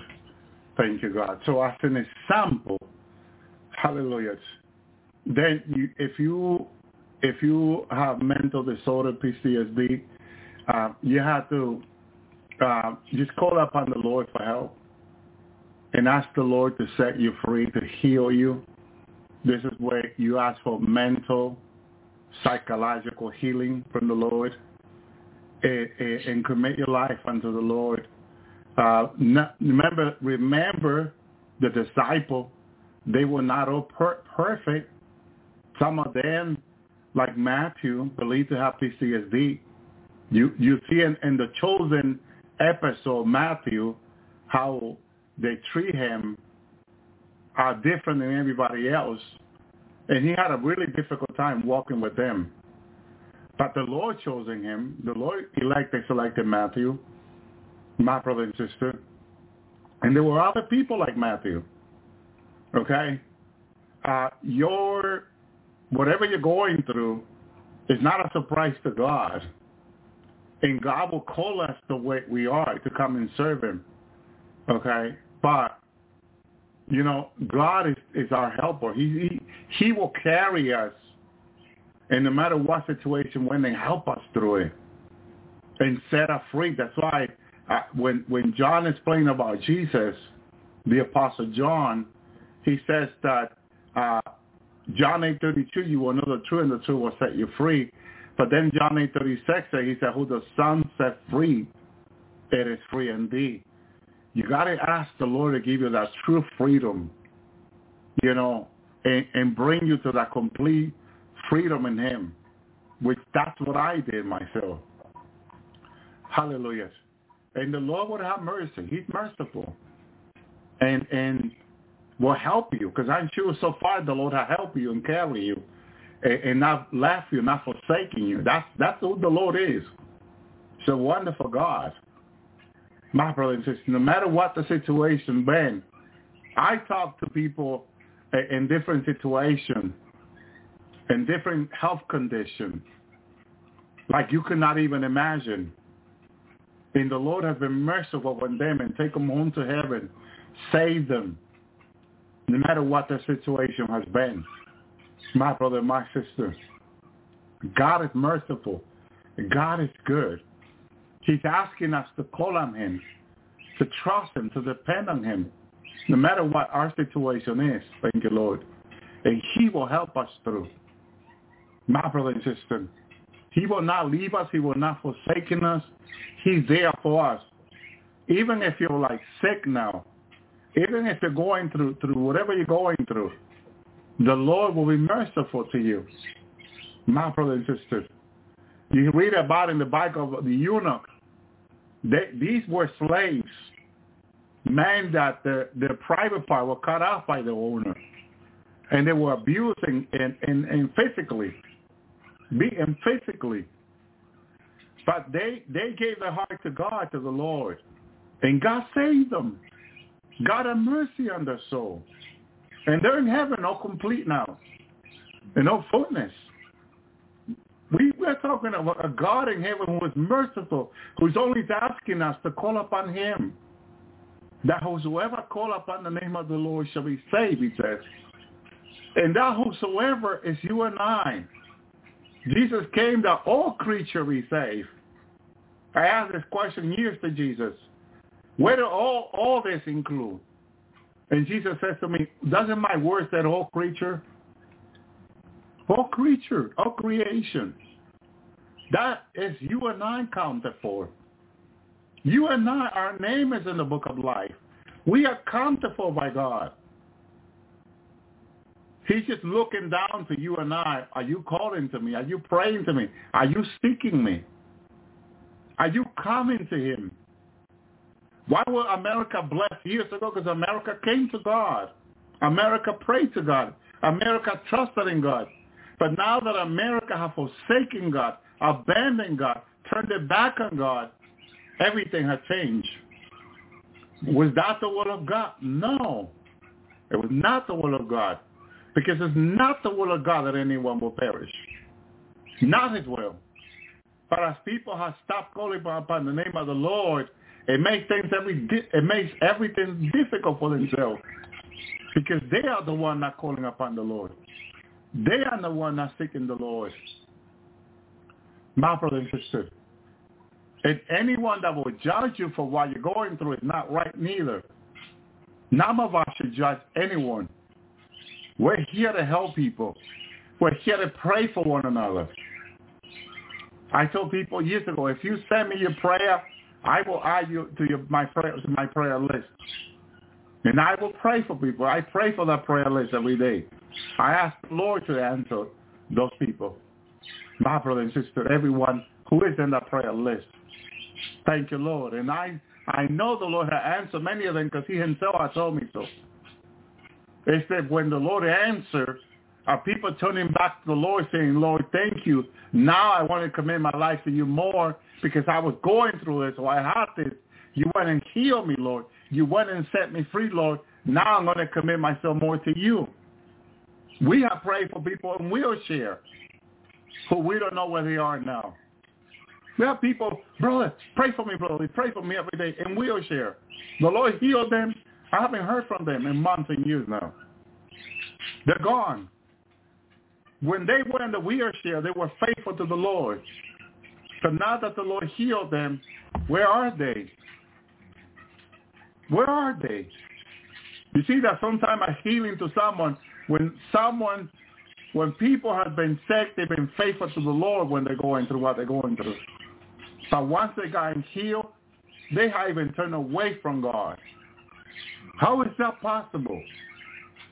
That someone that's going through the worst, now that God has healed them, they can turn away and say, that's not for me anymore. I want to go find out what's in the world for me. It's sad. It's sad that but it happens. And it makes us sad, and it makes us think. But then the Lord has come to me and said, continue to work for me, my son. Continue to work for him. Don't let that stop you. Don't let that bring you down. You continue to work for me. Because it's true, it's sad how people that were really sick years ago, brother, please pray for me, please pray for me. And we pray and the Lord healed them completely, 100%. 100% the Lord healed them. Jesus came to them and healed them. The Lord confirmed this to me. And they're gone. I don't know where they are now. You know? My brothers and sisters. They're gone. They got healed, they're gone. My brother, what happened? Because if God heals you, you're supposed to be more grateful. Remember, there were 9 lepers he healed. How many turned back to Jesus?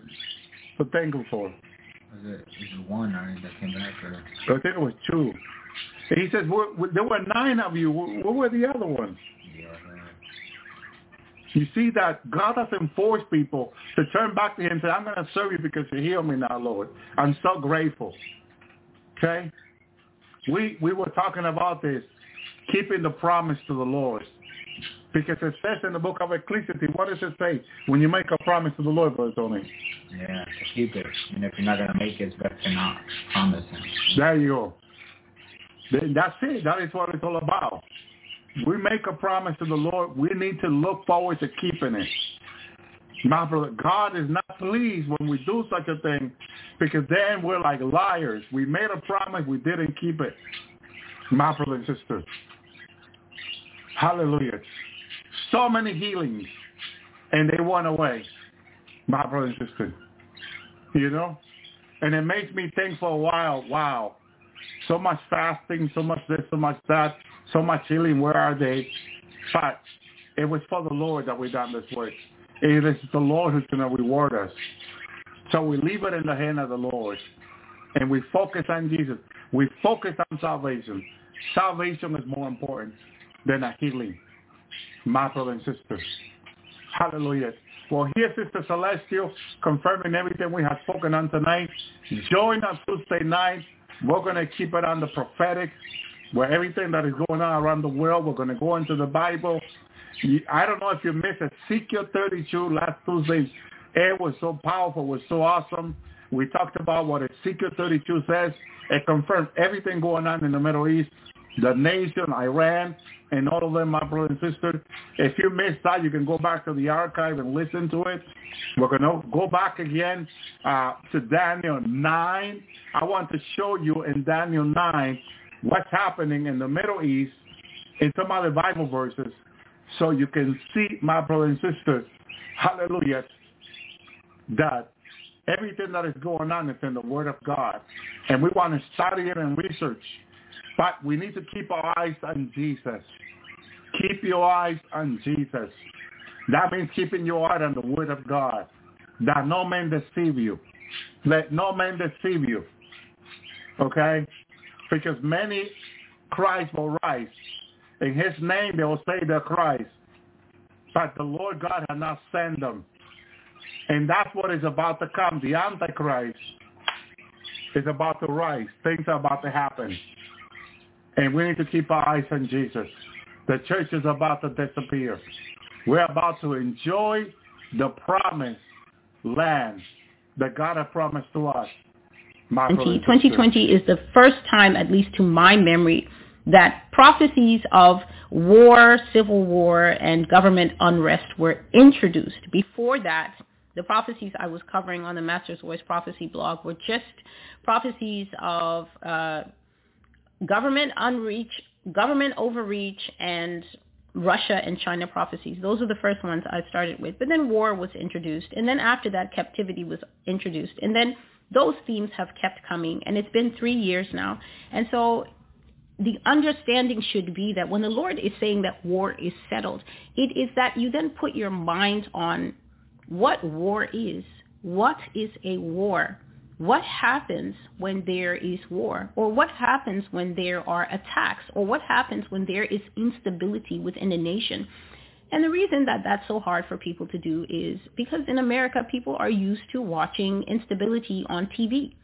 It's either you'll be watching a miniseries or a movie that talks about how America went to the Middle East and destabilized the Middle East, and then you'll be looking at scenes of those people in the sand dunes crying or what happened over there. And there is a distancing, there is a disconnect that is created when war, real war with real casualties, real people who lost their lives, when that is all crunched up and when it's diminished to your favorite show, then what happens is you watch this stuff with a disconnect, and you don't really have an understanding of what it feels like when you can't sleep in your own bed and you can't access your own stuff that you bought with the expectation that it's your stuff that you paid for and you're going to use it. Your pool you paid for, your car, your Jeep you paid for, your brand new screen doors and windows that you just put in, to deal with whatever weather that's coming. When you're separated from these things, suddenly it's a shock. And the point is, as you will hear in this prophecy that the Lord was speaking about, the point is that people do not prepare. They do not prepare because there's no filter for understanding these things as anything other than, unfortunately, entertainment.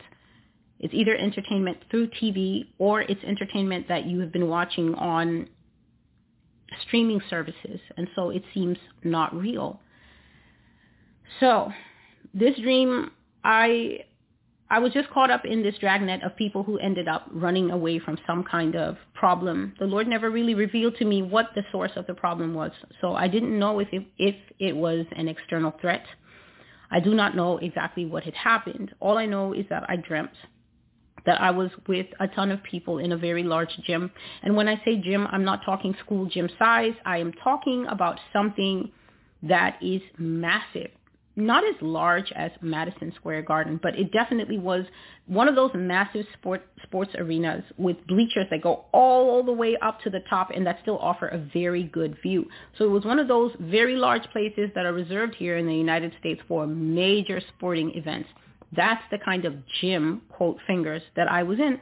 And this place was mostly low lit. So the majority of the lights were not on in this place. And later on, I came to understand why. The lights were not on, so I wasn't even able to gauge how big the place was. But I could see in the stands that there were a lot of people sitting in the bleachers, mothers, fathers, single people, kids, and they were basically trying to get to sleep. The only place that had lights and the only place that was mostly busy was way down courtside. So I was having a view as if I was in the stands, and then at the same time, the dream was offering me a view from courtside, which is where I actually was, up into the stands. So I could see downward and I could see upward in this dream.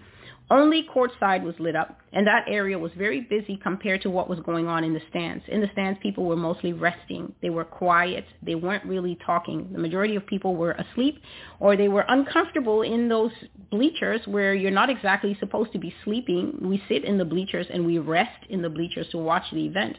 But that was bed for the majority of people. So people were sleeping. They had sweaters. They folded their sweater and they put the sweater over their face, or they had these eye masks on and they were sleeping, the kind that women use for beauty, or the kind you put on your eyes when you're flying. Or they had baseball caps pulled low and they were sleeping. And the gym kept filling up. So obviously people were being brought in. Either people were being bussed in because large groups kept coming in, which is more in tune with people coming in buses, people coming in trucks. But it could have been also that people were driving to that place, which was an emergency crisis center, and they were voluntarily checking themselves in. So I was watching down there, and I was seeing people getting processed on court.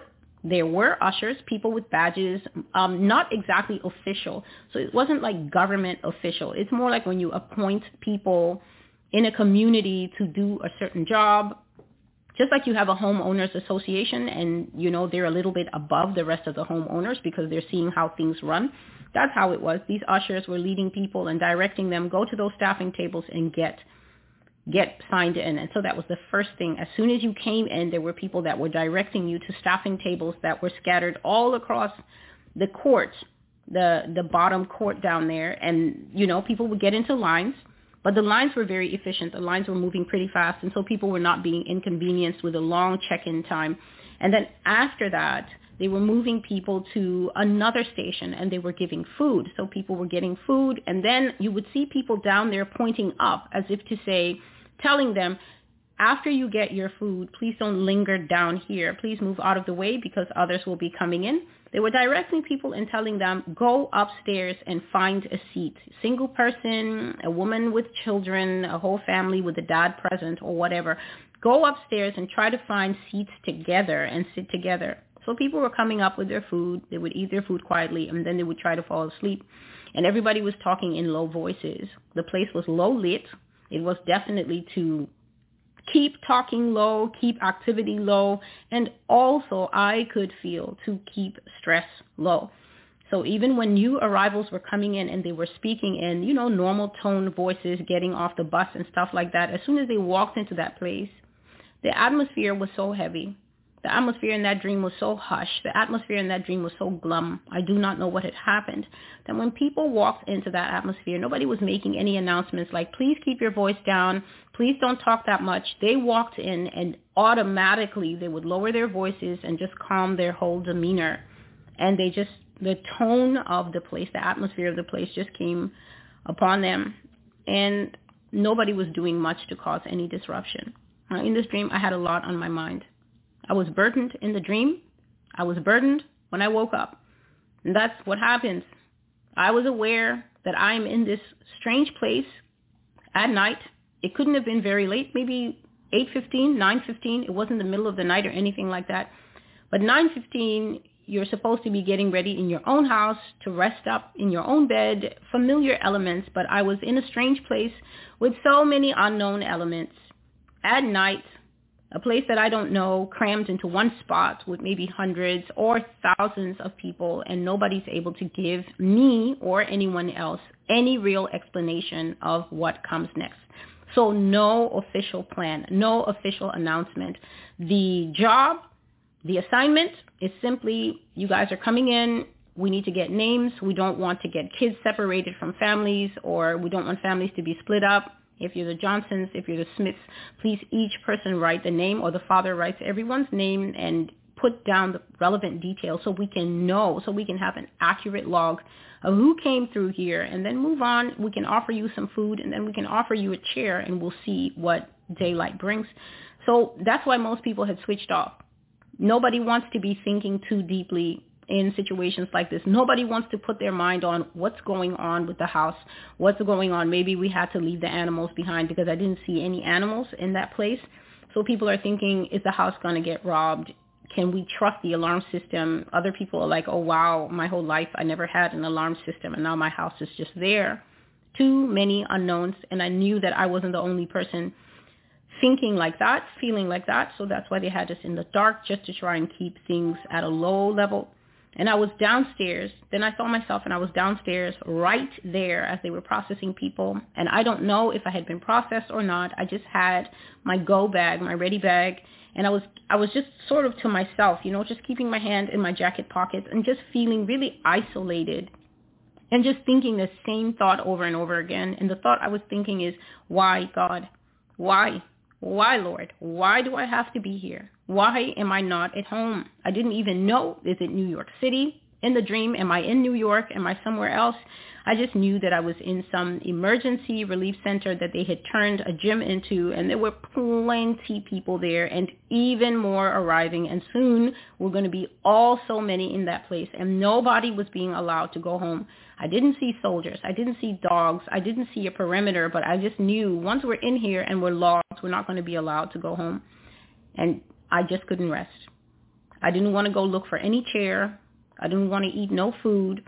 I just wanted to be allowed to go home. And when I woke up from this dream, I was down in my heart because I've been having these dreams. I've been having these dreams of one dream is sudden explosions that just happened, and you have to run for cover. You have to run for cover. In another dream, this one I definitely remember because it was recent. It was from October the 21st, 2023. In this one, the government had expanded its powers so much, and I was not in New York. I guess the Lord just gave me this dream from the perspective of people maybe who live in Kentucky, Omaha, places like that where they have their homes, and then it's a bit of a drive to your neighbor's home, but you're not really isolated. Maybe you're a couple of miles from the nearest neighbor, or there's 4 or 5 of you in an area, and you all know each other, and you drive past on this road, past each other's houses, but it's definitely not a suburb like, you would have in city areas. So it was in those areas, and we had become accustomed to running off to the fields and the woods when the government came. I do not know what the government was coming for, but if you have been here long enough, you definitely know that the government will be coming for many things. They will be coming for harassment. They will be coming to check who's maybe storing food above the available food quota. They might be coming just to ask questions. They might be coming to take a census or a log of who's living in the house. They might be coming to demand that somebody is an enemy of the state. Maybe you've been accused of saying something, or your social media has the kind of videos that are suddenly seditious videos, treasonous videos, evil videos. And so they were in the habit, the government, of just showing up at the house. And the people in that area, myself and family included, were also in the habit of just sprinting off to the fields, sprinting off to the woods. And you could go to these fields, you could go to these woods, and depending on what kind of search and seizure, what kind of raid procedure the government was doing, sometimes we would stay out there all night. You'd be out in those fields watching twilight come and watching, the little stars coming out at night and the moon coming out at night, and it still would not be safe to go back to the house. And so these are the kinds of dreams. And when I would wake up, my soul is burdened and heavy, and I'm thinking, Lord, these are things that are not easy to bear. And, the Lord would just comfort me and just tell me, don't worry about that. So I'm not going to lack any transparency here. A lot of these dreams that I'm having, I have made it very clear from the beginning that the Lord is just using me as a vessel. The Lord is using me as a vessel to show the kinds of things that are coming. But he gives me a word of promise. And concerning this dream where I am telling you, my soul was fed up. I was with my backpack, and they were saying, the food is there. And I was like, well, that food is for you and your family members. I'm not interested staffing people in that food. I was grieved, and I was thinking, Lord, why am I here? Why am I here? And the Lord just told me, this is not for you. Don't let this concern you. I am just showing you what will be. And so I come here, and I'll be telling people these things, the truth. I am telling you the truth. It's not my job to come here and stop you and telling you if you want to watch MAGA videos, don't watch them. If you are plugged into the election and you're following step-by-step impeachment processes, don't do it. You can do whatever you want, but there is a remnant that God is trying to speak to, and that remnant falls into many different categories. There is a remnant out there who the promise of God to you is exactly like mine. Exactly like mine. And you don't need me to tell you, because even if you listen to these videos, you have something, a witness in your soul that the Lord tells you. Celestial is speaking the general truth, the broad truth, but under that broad umbrella, there are definitely levels. People who are unfaithful to God, you should not think for a second that because you name yourself the tag Christian, that this thing that I'm saying that the Lord is telling me, don't you worry your head about this, Celestial. You are merely observing a reality that will be, but it is not for you. That is the comfort that God is giving me due to personal things that I know. I'm not walking around with 2 minds, 6 minds, and 12 opinions when it comes to God. I'm walking around with a single mind that if he has said it, as much as it is up to me in this mortal body to link onto what is in the Word of God and follow it, to be loyal, not to be a child that is out there saying, but, what about this? And I just don't feel that it was God's heart to do this and do that. I do not participate in such things. The Word of God is the Word of God. I was born way after it. I met it here. I have absolutely no interest in challenging it, changing it, or trying to make it fit my culture, my time, myself. I understand at a core level that it is me who is supposed to change for this word. It is I who is supposed to give all room to this word. If there's any impediment in me, my job is to pray it out, to ask the power of the Holy Spirit to root it out so that the word can take root and grow in me. And when you do that, when you make that your posture, when you make that your pursuit, when your Bible is more important to you than a paycheck, what happens is that when fireballs are coming from the sky and you wake up sweating from those kinds of dreams, you'll be told, write it down, but it is not for you. There are people, I'm going to tell you this now because this is not a separate prophecy that needs to be written on the blog, but the Lord has said to me that very soon we will come into the time where all the reluctant Christians are going to learn obedience by the things they suffer. Now, this is a phrase that was used of sinless Jesus Christ, that Jesus learned obedience by the things that he suffered. This is just the Bible telling you that a man who was sinless upon the earth, that offended God in no way, was subjected to some serious horrors in order for him to attain to the fullness to which he was called. Jesus was called Messiah from the womb. This is what Angel Gabriel told his mother. His mother was not told a great prophet is coming, like what the Muslims call Jesus. They call him a great prophet. The angel told Mary succinctly that the Son of God was going to come and dwell inside her, first physically, and that she was bringing forth Messiah. There was a ton of folklore and a ton of recorded prophecy about Jesus before he was born. People like Isaiah made sure of that. Moses spoke of this man long before he came. And so when Mary was told who was coming to rest inside her, there was already written legacy for Jesus. There was no need for him to be humbled into obedience with slaps and a crown of thorns and his blood flowing from his hands and his feet and his torn up back. Yet the Bible says that he was humbled. He learned obedience. And the Lord has said that the same will happen to the reluctant Christians. Reluctant Christians are Christians who think that twerking and righteousness go together. A reluctant Christian is a Christian who thinks that the Word of God is an optional buffet. So they like to read God is love and Jesus forgives, but they don't want to learn be holy as I am holy and all the rest of it. They have trouble marrying righteousness, holiness, sanctification, and that very important facet that most people are missing or failing at or only doing intermittently. Obedience to the Word of God. Obedience means you come to a place where the Word of God says this, and then you say, funny story, I agree. And then you fall in line with that thing, and you begin to carry out that thing in your life. That is obedience right there. Anytime you come up to the Word of God and you say, well, this is a bit restrictive and this is not inclusive and this does not carry out the norms of diversity that we want to carry out now in 2023, there's a problem. You become a reluctant Christian. The promises of God, You can attain to them as a reluctant Christian, but you will attain to them through your own personal flogging. God will humble many people.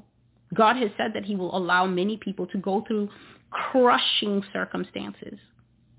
Crushing circumstances are personal tests and trials that will humble you. You will be put to shame. You might lose that business. You might lose that fancy job title. You might lose that marriage. You might lose many, many more things. You will come out a pulped up olive at the end of some experiences that will come to people who are still holding out on God. And as I'm speaking to you, my words will not just knock at your heart. They're going to go right in like laser beams and hot arrows on fire. You will know that I'm talking to you. You will know where you hold out on God. You hold out on God in purity. You want to be a Christian, but you also want to have sex. And then you want to say that God knows your heart. Your heart is infinitely wicked. It is deceiving you. It is telling you that you can elevate fleshly desires above what the Word of God says. There are so many different viewpoints about what sanctification is and how much holiness is holy enough to get into heaven. The answer is simple: absolute holiness. We are told to deny ourselves, to deny fleshly desires. But many people do not want to put in the effort that goes with that. And so people are holding out on God. They're holding out on God even when they're in church and how they serve. The Lord has been speaking about all these things, about speaking with people and, for instance, tithing. I have the Word of God. It is just a matter of having to put it up. There's so many viewpoints about, well, what is a tithe? And people are saying, no, it was a cow and a sheep. And God will just say to me, Celestial, do they work with cows and sheep? Those of you on Twitter and wherever else, you're talking about, oh, no, it's not required. It's cows and sheep. He just asked a simple question. Is your life summed up in cows and sheep? Now, because the old people, they made their living. They traded in animals.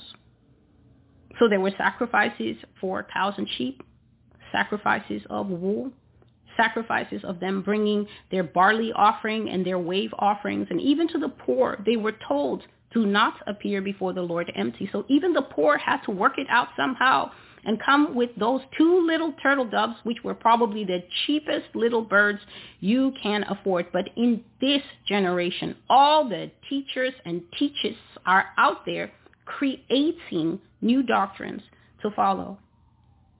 So what are we to do with the reluctant Christians? I know for my part, what I will do is read every word out of my notes, out of my archives, and simply leave them on the table for people to do with them what they want to do with them. And bear in mind, I have absolutely no views on the endings, the final conclusions that viewers come to. I will simply deliver the word of the Lord. Just a moment, please. And then everyone, myself first, will do with them what they will do. So there are people to whom there is a guaranteed promise. That promise sounds something like Revelation 3:10. And God would have already been speaking to you about that. And then there are people who you're just a little way off. It's just a little bit of tweaking. It's just a little bit of, I need to brush up. It's just the fact that you just need to confess that you've been slacking. You are already in the house. You're already dressed in the garment. But because the pastors out there have deceived you, you now started eating your peanut butter sandwiches and getting some slop on your clothing. But because they keep telling you reckless love is the greatest love of all, then you just feel God won't mind, but he will. And so for you, it is not a far distance off to strengthen the weak knees, to strengthen your backbone, to perfect your posture before the Lord. But there is a hard-headed contingent out there. And the Lord says that you will be basically dragged through these bushes and nettles and thorns of personal trials, bitter personal trials that will humble you. You will start singing to God out of the pain of what you go through. You will learn worship at the feet of humiliation, shame, loss, trial, great pain. Your back will be opened up like the Savior, because apparently his back being opened up for you was not enough to get you into line. The Bible says, do not be like the horse. Don't be like the mule, because they must be brought to order. They must be brought to obedience with the bit and the bridle. That means that you cannot have a horse or a mule that will follow you, that will obey you, and that will get the work done until you put that harness, until you put that bridle on them, their head, their shoulders. And I think it's the belly. I'm not really sure how that thing works on a horse, But it's restraints. You will be put under so many limitations. You will be put under so many restraints. You will not be able to twitch or move. The job will go. The house will go. The apartment will go. The position will go. The fiance will go. You will go through a Job experience, a Jonah experience. Come out of it smelling like fish guts. But the beauty of it is you will be obedient. You will no longer be a reluctant Christian. You will be a full-blooded, locked and loaded, Jesus is Lord Christian. They ask you about gay rights and you'll be like, to me, gay means happy. I do not know any other description for the word gay. You will have a 180 shift by force. And it's a pity that you must be compelled. But God's got time. He's got all eternity, because his end is to save your soul. And he will save it with your agreement or without it, because that's what good parents do. Parents don't ask children to co-sign discipline. That's the new habit now. Honey, do you understand what you did wrong? And the child is smashing up your home because apparently you think that a puppy and a baby are raised the same. God doesn't sign on to American parenting. This is Israelite parenting 101. He will bring the reluctant Christians to heel in order to save their souls. So, when I woke up from this dream, the Lord was talking to me about complacency, and he gave good examples of what complacency is, and he said that America is going to be judged for her complacency. So if you've been listening, you might be thinking, Lord, in all honesty, how many things is America going to be judged for? And the answer is endless. Endless things, endless sins that America is going to be judged for. As many directions as you want to look. Up, down, north, east, southwest, you name it. Judgment will be coming forth from that direction, because America has a lot to answer for. And so he was telling me that complacency will be the reason that America is judged. Complacency is where you feel secure in the status quo as it is. So exactly the way things are, especially when you're on top. It's very hard for somebody who's at the bottom, struggling, trying to make it, trying to survive. It's very hard for that person to be complacent, because the environment, circumstances, and what that person is going through, lack of resources, lack of help, lack of skills perhaps. Somebody won't give you a shot. Like people who come out of prison, it's very hard for those men and women to rebuild their lives, because once people find out you have a prison record, they're like, ooh, no, you might murder someone at my job, or you might steal again. And so it's very hard for men and women who come out of the prison system to have a second choice, a second chance. And that's why there's specific organizations set up to try and help those people rebuild lives and get on their feet. But complacency is a disease that stems from the roots of pride, and complacency is usually a disease that affects those who are on top, those who are doing well, those who the status quo favors them to begin with. And so the Lord says complacency is where you feel secure in the status quo as it is, meaning that you're already top dog, you're already on top, you already have a reputation, okay? You have a rep, and everybody knows what it is. And he says because of that, you are not inclined to do anything more to create improvement. So complacency, in short, is a disease of empire, And I've spoken of this before because the Lord always brings it up, and he talks about places like Pompeii. He talks about places like when Rome fell. And if you remember in the very early videos, the civilization that people argue, was it there, was it not there? God confirms that it was there, the civilization of Atlantis, people who reached the heights of civil development. And the reason they reached the heights of civil development in Atlantis is because they were consorting with the fallen angels. They were consorting with aliens and creatures that gave them so much development in healthcare, so much development in building, so much development in everything, that these people became a highly advanced society. And they were even intermingling, interbreeding, and intermarrying with these people on the surface of the earth. And this situation infuriated God so much that Atlantis sank to the bottom of the ocean. It sank out of sight. It was either covered by a tidal wave or the shelf that it was sitting on just broke, gave way, and it went into the sea. And it has remained so-called mythological location. It has never been found to this day. But when you reach that height, you feel that there's no room for improvement. You're doing so great. What could you possibly improve on? You're perfect. It's being self-satisfied. It's being okay with things to such an extent, in fact, that even if someone were to say, do you think that any improvement is needed? Do you think that you could perhaps do anything different? The answer is going to be, no, I don't think so. Things are great as they are. So this is what God was giving me very early morning conversation when I woke up, and I was so fed up of this dream of sudden surprise, shock and awe, having to run, and in some cases not even know what I'm running from, just running and ending up with a bunch of strangers, ending up in the system, so to speak. And he was just telling me, no, I'm just showing you what will come. And then he started telling me that this is how America will end up in that situation. It's because she's complacent. Just give me a moment to do something about the light, please. So I continue. Complacency is a form of delusional self-assessment. It's basically like that test where they say, you go for an interview and then they say, well, what are your strong suits? And then you say, oh, I'm good at this and I'm good at that and I'm good at that. And then they say, well, what do you think are your weaknesses?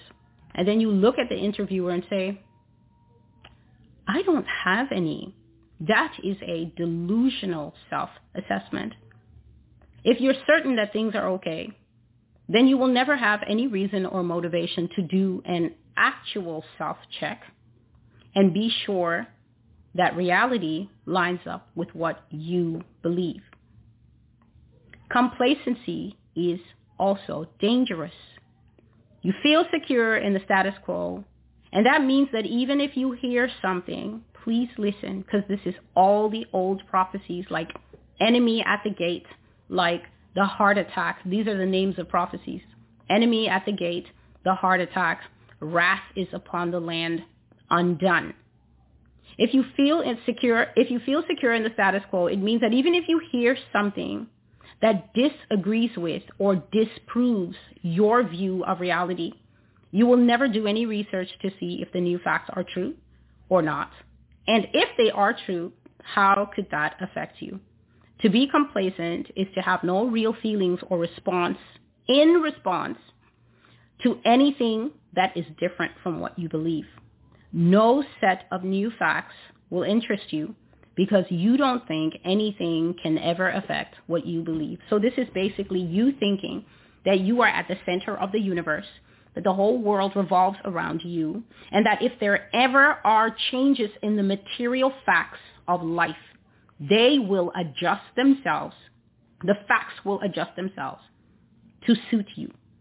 So you never actually need to check if your gates are secure. You never actually need to check if you have Russians in the government. And that means that if anybody should prophesy, whoever that person may be, and say that Jesus Christ says that there are Russians in your government, that the Russians go all the way down from the mailmen all the way to the highest office in the land, which is the White House. That they're not just spying through the computers, which at least you might know that they do spy, perhaps, and that they do hack, But God would say that they're in the country and that they're embedded in the national fabric and that they've been here for so long on a sleeper agent plan that they are more American than Americans. They have the same blue eyes or brown hair. They've intermarried perfectly. They are seamlessly matched into society. They even form part of the celebrities and the stars that people love, and that they are seated from the lowest level, which is kiddies playing in the playground, all the way up to the White House. Now, if you are wise and if you are one given to thought, then when you hear this information, you might think this needs to be investigated. This needs to be checked. But if you are complacent, then you will say things like, that can never happen.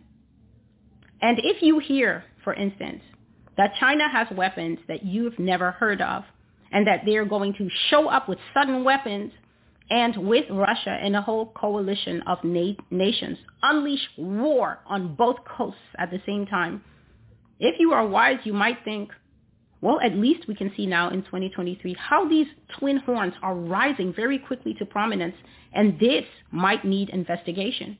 But if you are complacent, then no matter what videos you look at on the internet, in the comment section, you'll see Americans saying things like, that can never happen. They don't have a military that we should care about. We'll knock them out of the sky. Have you seen the Air Force? Have you seen the Navy? Have you seen the Marines? Have you seen the Coast Guard? Have you seen the reserves and the Army? That is what complacent people do. They never ever think that the status quo can be shifted or changed, or can be shifted or changed materially enough to be a big risk to them. And so God says that anywhere you find facts, anywhere a complacent person comes across facts that does not support their beliefs, anywhere that danger is lurking in the corners that the complacent person doesn't care about enough to check, anywhere that the status quo is changing in real time, such as suddenly having the director of the FBI and that other Blinken man saying that we should prepare for the possibility of terror attacks on U.S. soil, which, by the way, will primarily be done by the U.S. itself against citizens. And there are 3 prophecies to that nature. They're called, just a moment, please, in quick succession. That is what they are called. It's a 3-part prophecy all the way from 2020 called In Quick Succession. And those 3 prophecies, all the way back then, God was saying that America is going to be subject to scare tactics. America is going to be subject to false flags.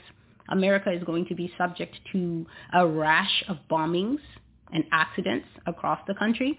And he said that all those things will be done internally within our borders, and that even if other people are blamed, we should know that it is all part of a larger plan to do what? To get the U.S. military out on the street in full force, because that is how the New World round letter, final letter, NW you know what, is going to come into play. It's going to come into play in America on the back of a strong military that we already know we have, but a visible military, which we have not really seen before. And the Lord says, America, your punishment is to see your own government, your own arm of power, your own soldiers, weapons, tanks, military awe and control on the street, martial law, tanks rolling by, as I saw in the vision, with fathers, mothers, and children standing by, shocked to see, I don't know the technical names of tanks, so let's just call them tanks. Tanks rolling by in the open streets as if this was Stalingrad and Leningrad on military parade day. So here we are now, the old prophecy, 2 more good years, given in October 2022, and we are at the end of just 1 good year. America, Iran, Syria, Israel, everybody else threatening each other, everybody else moving the chess pieces, and it is only 1 year that has passed since that prophecy came, where the Lord said that America, you will be staring down the barrel of war. And so,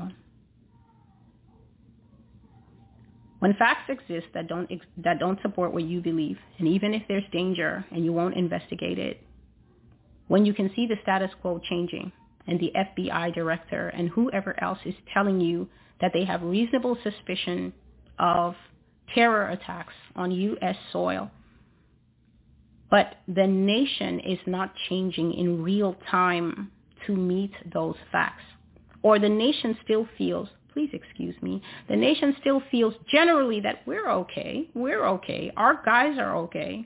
God says you have entered a state of complacency.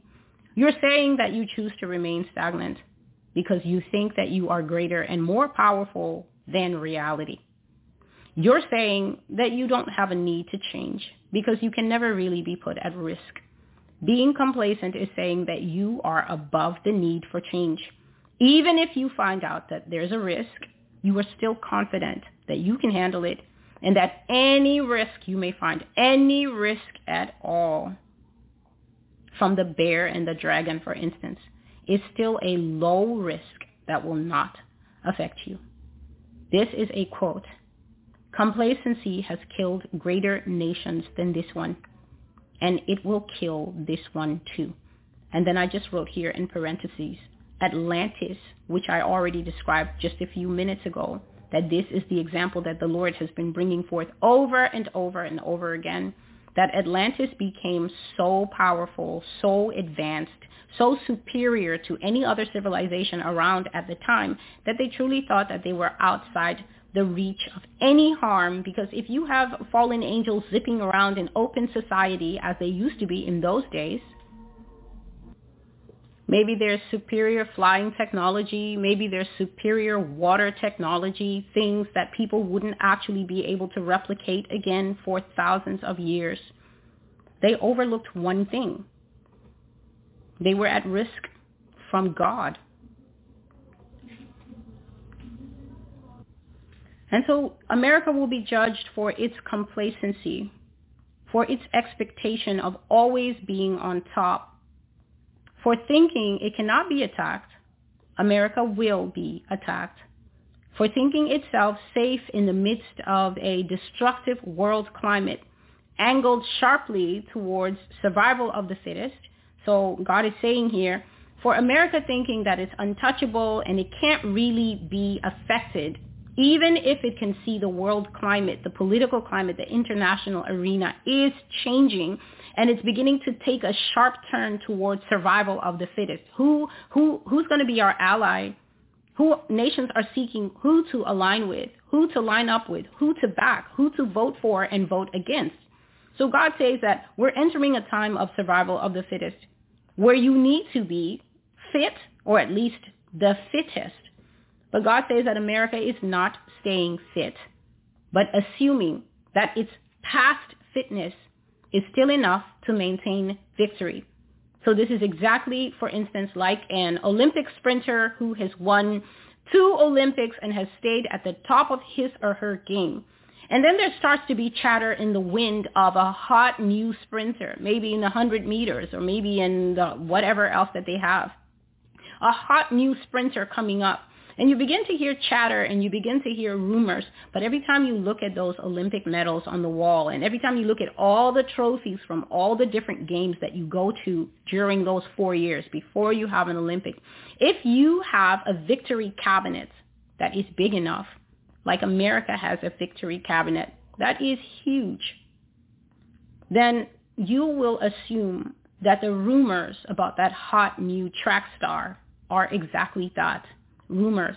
You won't bother to get any tapes of that other sprinter to see how fast they go. You won't actually tap into the chatter and say, well, who's coaching this guy? Who's training this girl? Is she running on flat terrain, or is she running all over the hills and the mountains like the Kenyans do? And that's why they're usually unbeatable at the Olympics. You won't bother to find out the fighting style of the supposed rival. You won't bother to do any digging. And that's because you're complacent inside. And the victory cabinet is reinforcing your complacency by telling you, we didn't get all that because we're not fit. But when the landscape is changing, God says, and you don't stay fit. and you assume that past fitness, the victory cabinet, is enough to still get present victory.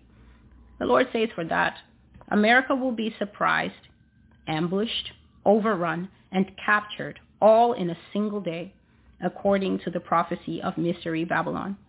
So, here are the Master's voice. It has been said 1,000,002 times that the United States is Mystery Babylon, that there is no more mystery anymore. The Lord has firmly pointed his finger at all the nations of the earth and landed it on the United States of America and revealed who is the nation that is being spoken about in Revelation 17 and 18.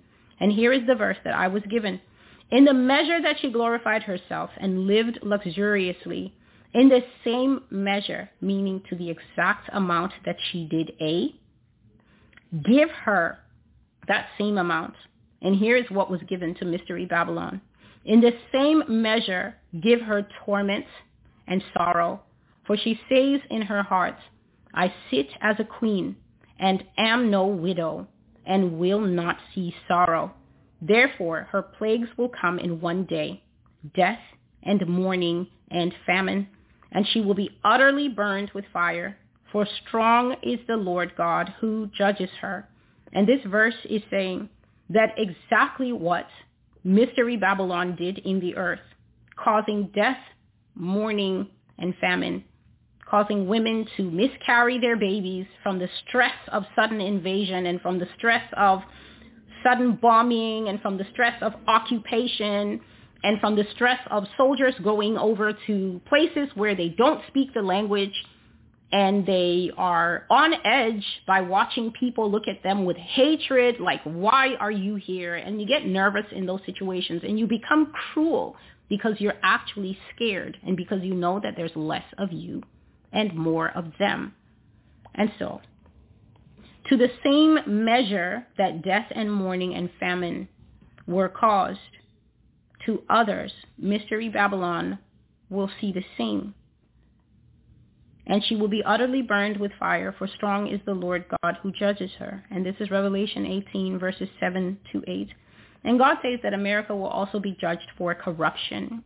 He said that the USA is a highly corrupt nation, and it's defiled in its operations to the point that all its people have been defiled by the same spirit. The nation is evil because the people do evil that is visible in the whole society. And so some of the corruption, if you may or you may not know that there's a really huge situation going on in the real estate market right now, and they've busted a whole ring of realtors. These are the people who sell houses. So people want to sell their houses, and the owner can sell his or her house by themselves. But a lot of people choose to go with these realtors because the realtors have connections and the realtors have situations set up. It's their job to be able to get you the right buyer and to facilitate the sale. And then the realtors can ask for a commission.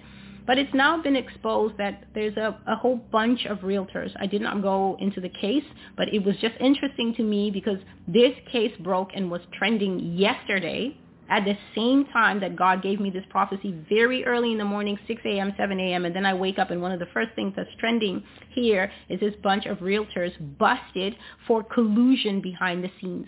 Collusion trying to get higher fees out of a person wanting to sell their house. If the person feels, no, this company is asking too much money, I'll go to the next company. The two realtor companies are working in the back to match their prices. Basically, these realtors are establishing a monopoly in the background away from clients. And so no matter where you go, the homeowners were not getting a fair deal.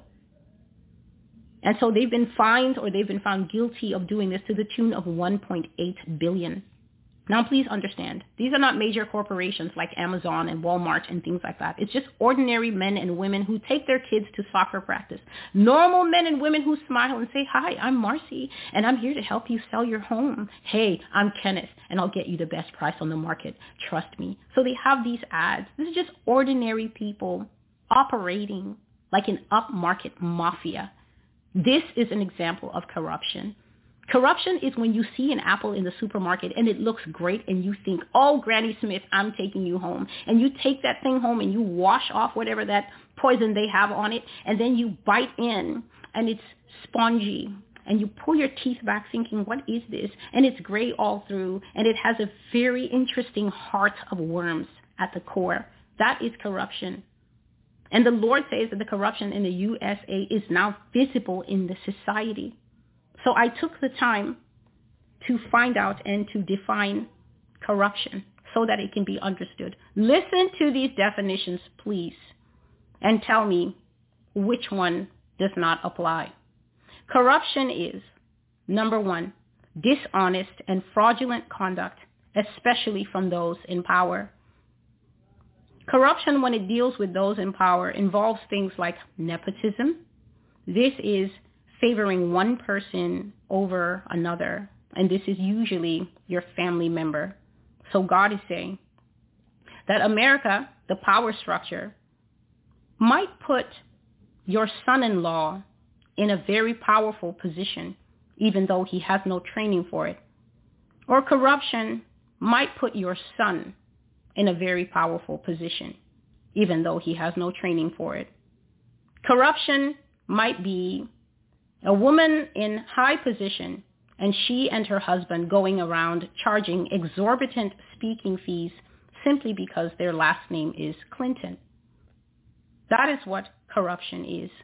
It involves bribery and other practices that limit people from rising to positions based on merit because you have interferences of other illegal things, such as lobbies that pay senators and bribe them and send them cigars and take them to expensive, all expenses paid weekends and take their families to Disney World and take them on private yachts and get them prostitutes and then film them and then send them the pictures when they're in chambers to threaten them that they should vote a certain way. That's corruption. Dishonest, fraudulent conduct, especially from those in power. The second definition is corruption is the process of changing words or expressions from their original meanings to new meanings that are typically wrong or debased. So, this is saying that we don't have two sexes, but we have, I think in New York, we have 31 recognized genders. So it's no longer man and woman. It can also be non-binary. It can be binary. It can be cis. It can be trans. It can be rainbow. It can be cockatoo. It can be two-spirit. It can be a ton of other fun things that should all be given equality with the two fun things that Jesus made, man and woman. Male and female made he them. But America says, let's get some brand new changed words and some changed expressions in here and simplify things. That's what a lot of the argument is. Let's make it simple. Let's create new categories so that everybody can pick their category. And let's take the two categories off the birth certificate so that people have more room to really decide if they're a broomstick or a cat when they grow up and they have full disclosure of what they want to be. So it's when you take words and expressions from their original meanings and you turn them to something that's typically wrong and also debased. The word debased means immoral. The word debased also means of a lesser value and quality. So debased is when you take something from its original posture here and then you forcefully lower it by distorting it or twisting it. So this is why in the United States it is becoming widely accepted, or where it's not accepted at all, it's being forced down our throats by legal processes like getting sued. So people are being forced to at least keep their opinion quiet because of a lawsuit threat that a man can be a woman and a woman can be a man, and people can just tweak and adjust things. And we now live in a world where gay no longer means happy and of an upbeat nature. It also means liking your own kind if you're a man or a woman. That is corruption. The third definition is the process of putrefaction. That was the shortest definition online. The process of putrefaction. And that simply means the process of rotting, the process of decay when you become rotten. That's what happens in a country that might, for instance, say that grown-ups who like children are just misunderstood and confused in their sexuality, and they're not pedophiles, as we've always called them, but they're now minor attracted persons, meaning literally that they're persons attracted to babies in a sexual manner. That's the process of rot, wanting to sleep with your dog and keep your high-paying university job like that one professor who was busted a few months ago. That's the process of rot. Behold, there is a layer upon them that can only come off at the cross. Only repentance will remove the weight of guilt that is upon Mystery Babylon. And genuine repentance by a contrite heart is what will be accepted by Yah. So this is the Lord's own words, saying that it is only at the cross that this thing called a patina is it's a buildup that comes on something over time by reason of constant application, by reason of constant use. So you keep going back to the porn until you experience shattering in yourself. And you can no longer be satisfied by a human man or a human woman, and that's because the demons have launched like missiles into your heart, and now you only want the grotesque. Normal love is unsatisfactory, so your spouse can't be enough for you now. It needs to be 10 people like you saw in the movie, or it needs to involve all types of twisted expression that offends God. And he says that it's not by anybody's struggle or anybody's confession or anybody's mouth that will take off this layer, this sheen, this gross covering of corruption. It is only repentance at the foot of the cross, he says, that can shift the weight of guilt that is upon Mystery Babylon. And to personalize it, it has to be genuine repentance by a truly contrite heart, meaning that you're forgetting all about this, but what about this, but God loves America, and you are now going into the prayer closet to say, Lord, between me and you, this thing is dogging me. This thing is haunting me. This monkey has not only wrapped its arms, but its legs around me, and it's biting my jugular. I'm drained because of this sin, and I need to be set free. You can look at 2 Corinthians 7, 8 to 11, and 1 John 1, verses 5 to 10, and Psalm 51 to really begin to understand what genuine repentance is. The next thing the Lord said to me is there will be fighting in the state senates. So all the states have their legislatures set up, but God says in the Senate, which is usually the higher houses, the senators will be fighting in chambers. And then they'll be coming out of those conferences, those closed sessions, completely unable to work together. They will not be able to see eye to eye on anything. The next thing he also added is that new laws will start to be passed at the federal level. So this is at the top White House level.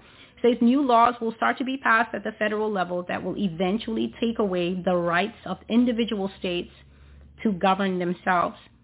The national temperature is already smoldering, but soon it will burst into flame. So these are 3 things that have been covered. I think one prophecy that covers it very well is called The Many Words of God. Either part 1 or part 2 said that there will come such divisions in leadership that red and blue and anyone else will be incapable of working together. Said America will begin to tear herself apart, because even at her lawmaker level, even at the executive and at the judiciary, those 3 arms will be incapable of working together. They'll be working at cross purposes. So people will be actively stabbing one another in the back, actively destroying each other's careers, denouncing each other publicly. This was years ago that these things were said. And that this nation will stall. America will stall. How many times has the government been closing itself? How many times have we been in the threat of a government shutdown? Who The other nations are listening. We're all here on this video. Who ever heard of a government shutting down like a busted up old jalopy, an old car? Who ever heard of a government shutting down? If a government shuts down, how is the nation supposed to run? How do things get done? Only here. The government will threaten the people and say that we're going to shut down and then we won't have a budget unless, it's basically holding the nation to ransom. And they're getting so used to it that it's almost becoming a go-to in order to get bills passed. They won't be able to work together. They won't be able to see eye to eye. God is talking about the states now. And not only that, he says that will be compounded by the fact that the federal government will start to leech power out of the states.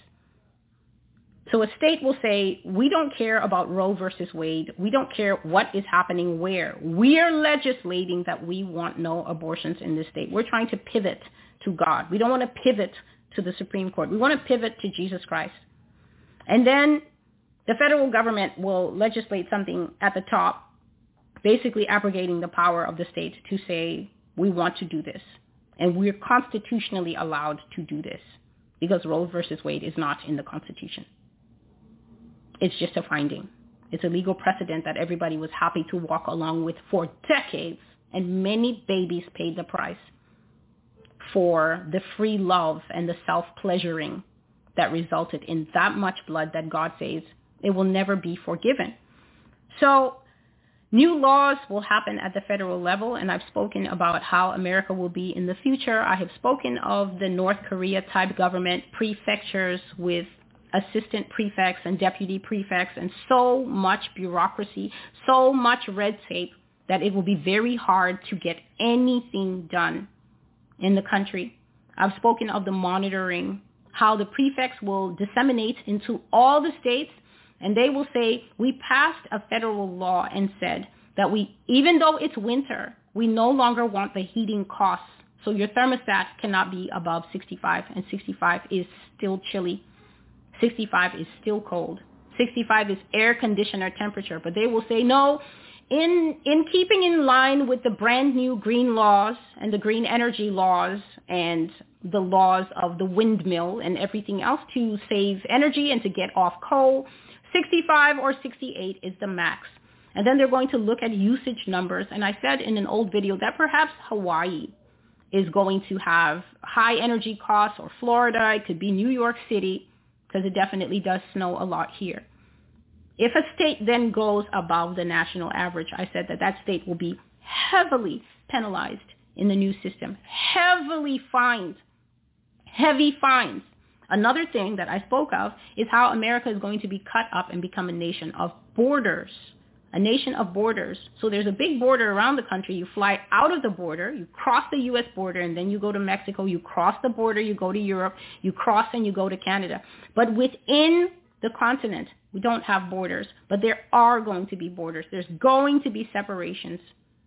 Even between the regions, you're going to have to cross a border and show papers to go from New York City to New Jersey. So that kind of thing is coming.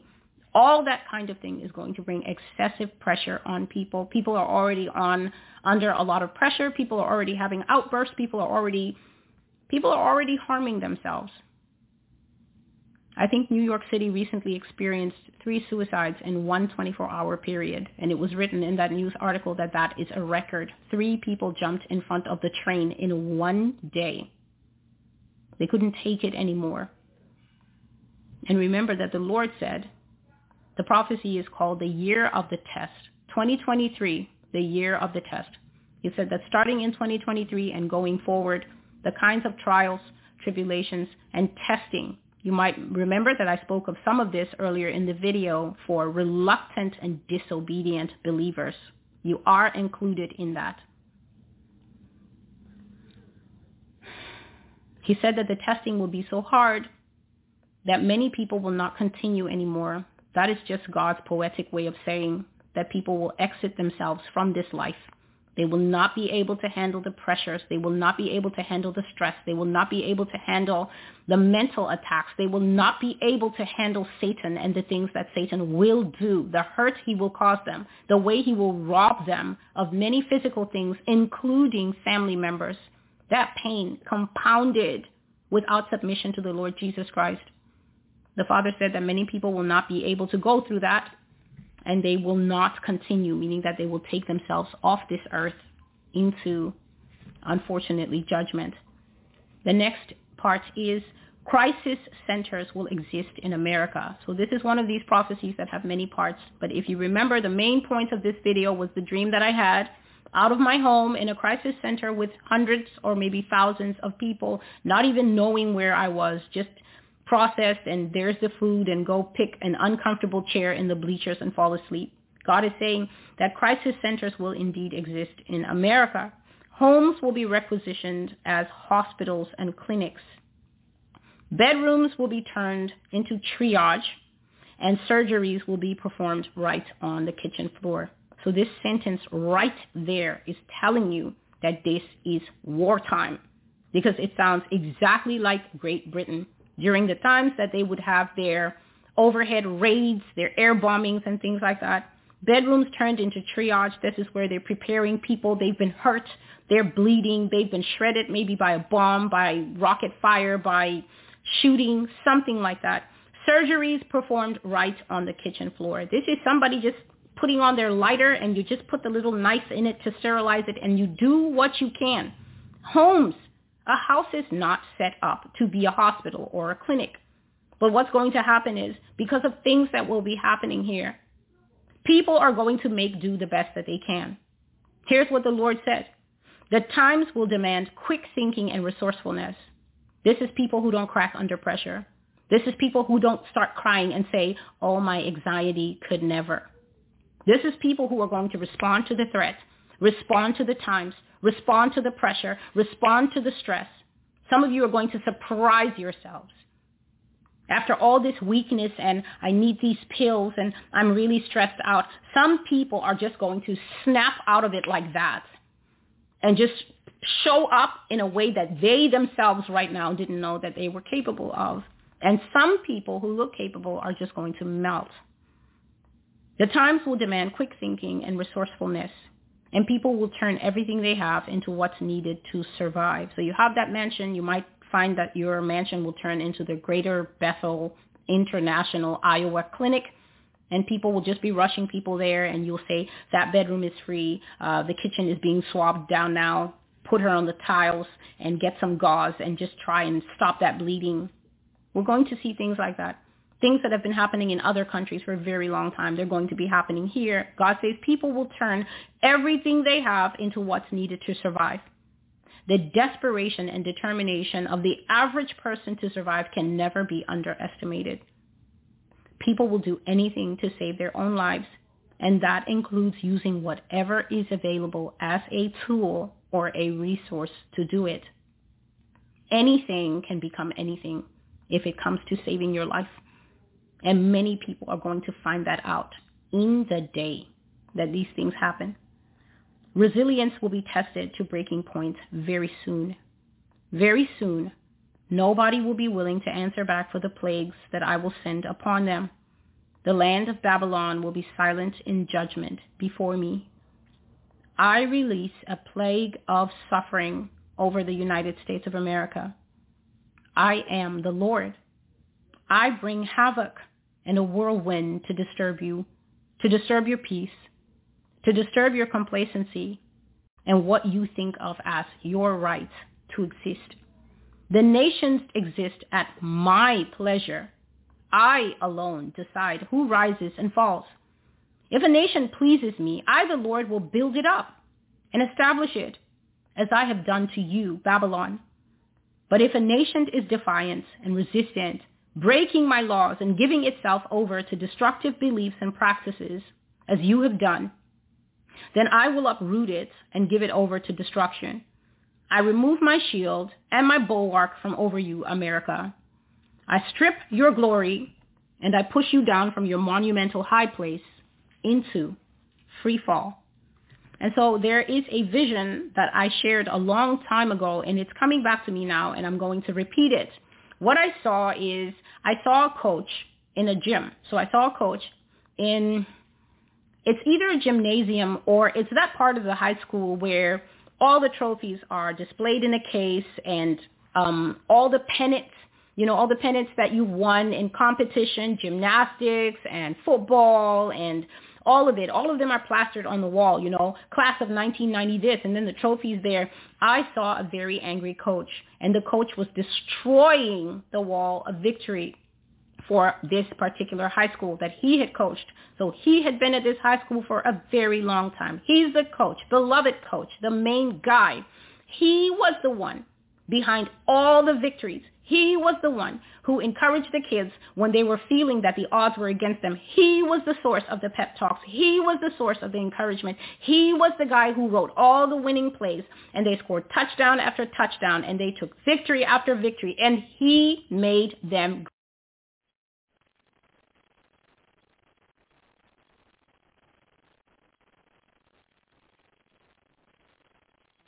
Lucky Land Casino, asking people, what's the weirdest place you've gotten lucky? Lucky? In line at the deli, I guess? Aha, in my dentist's office.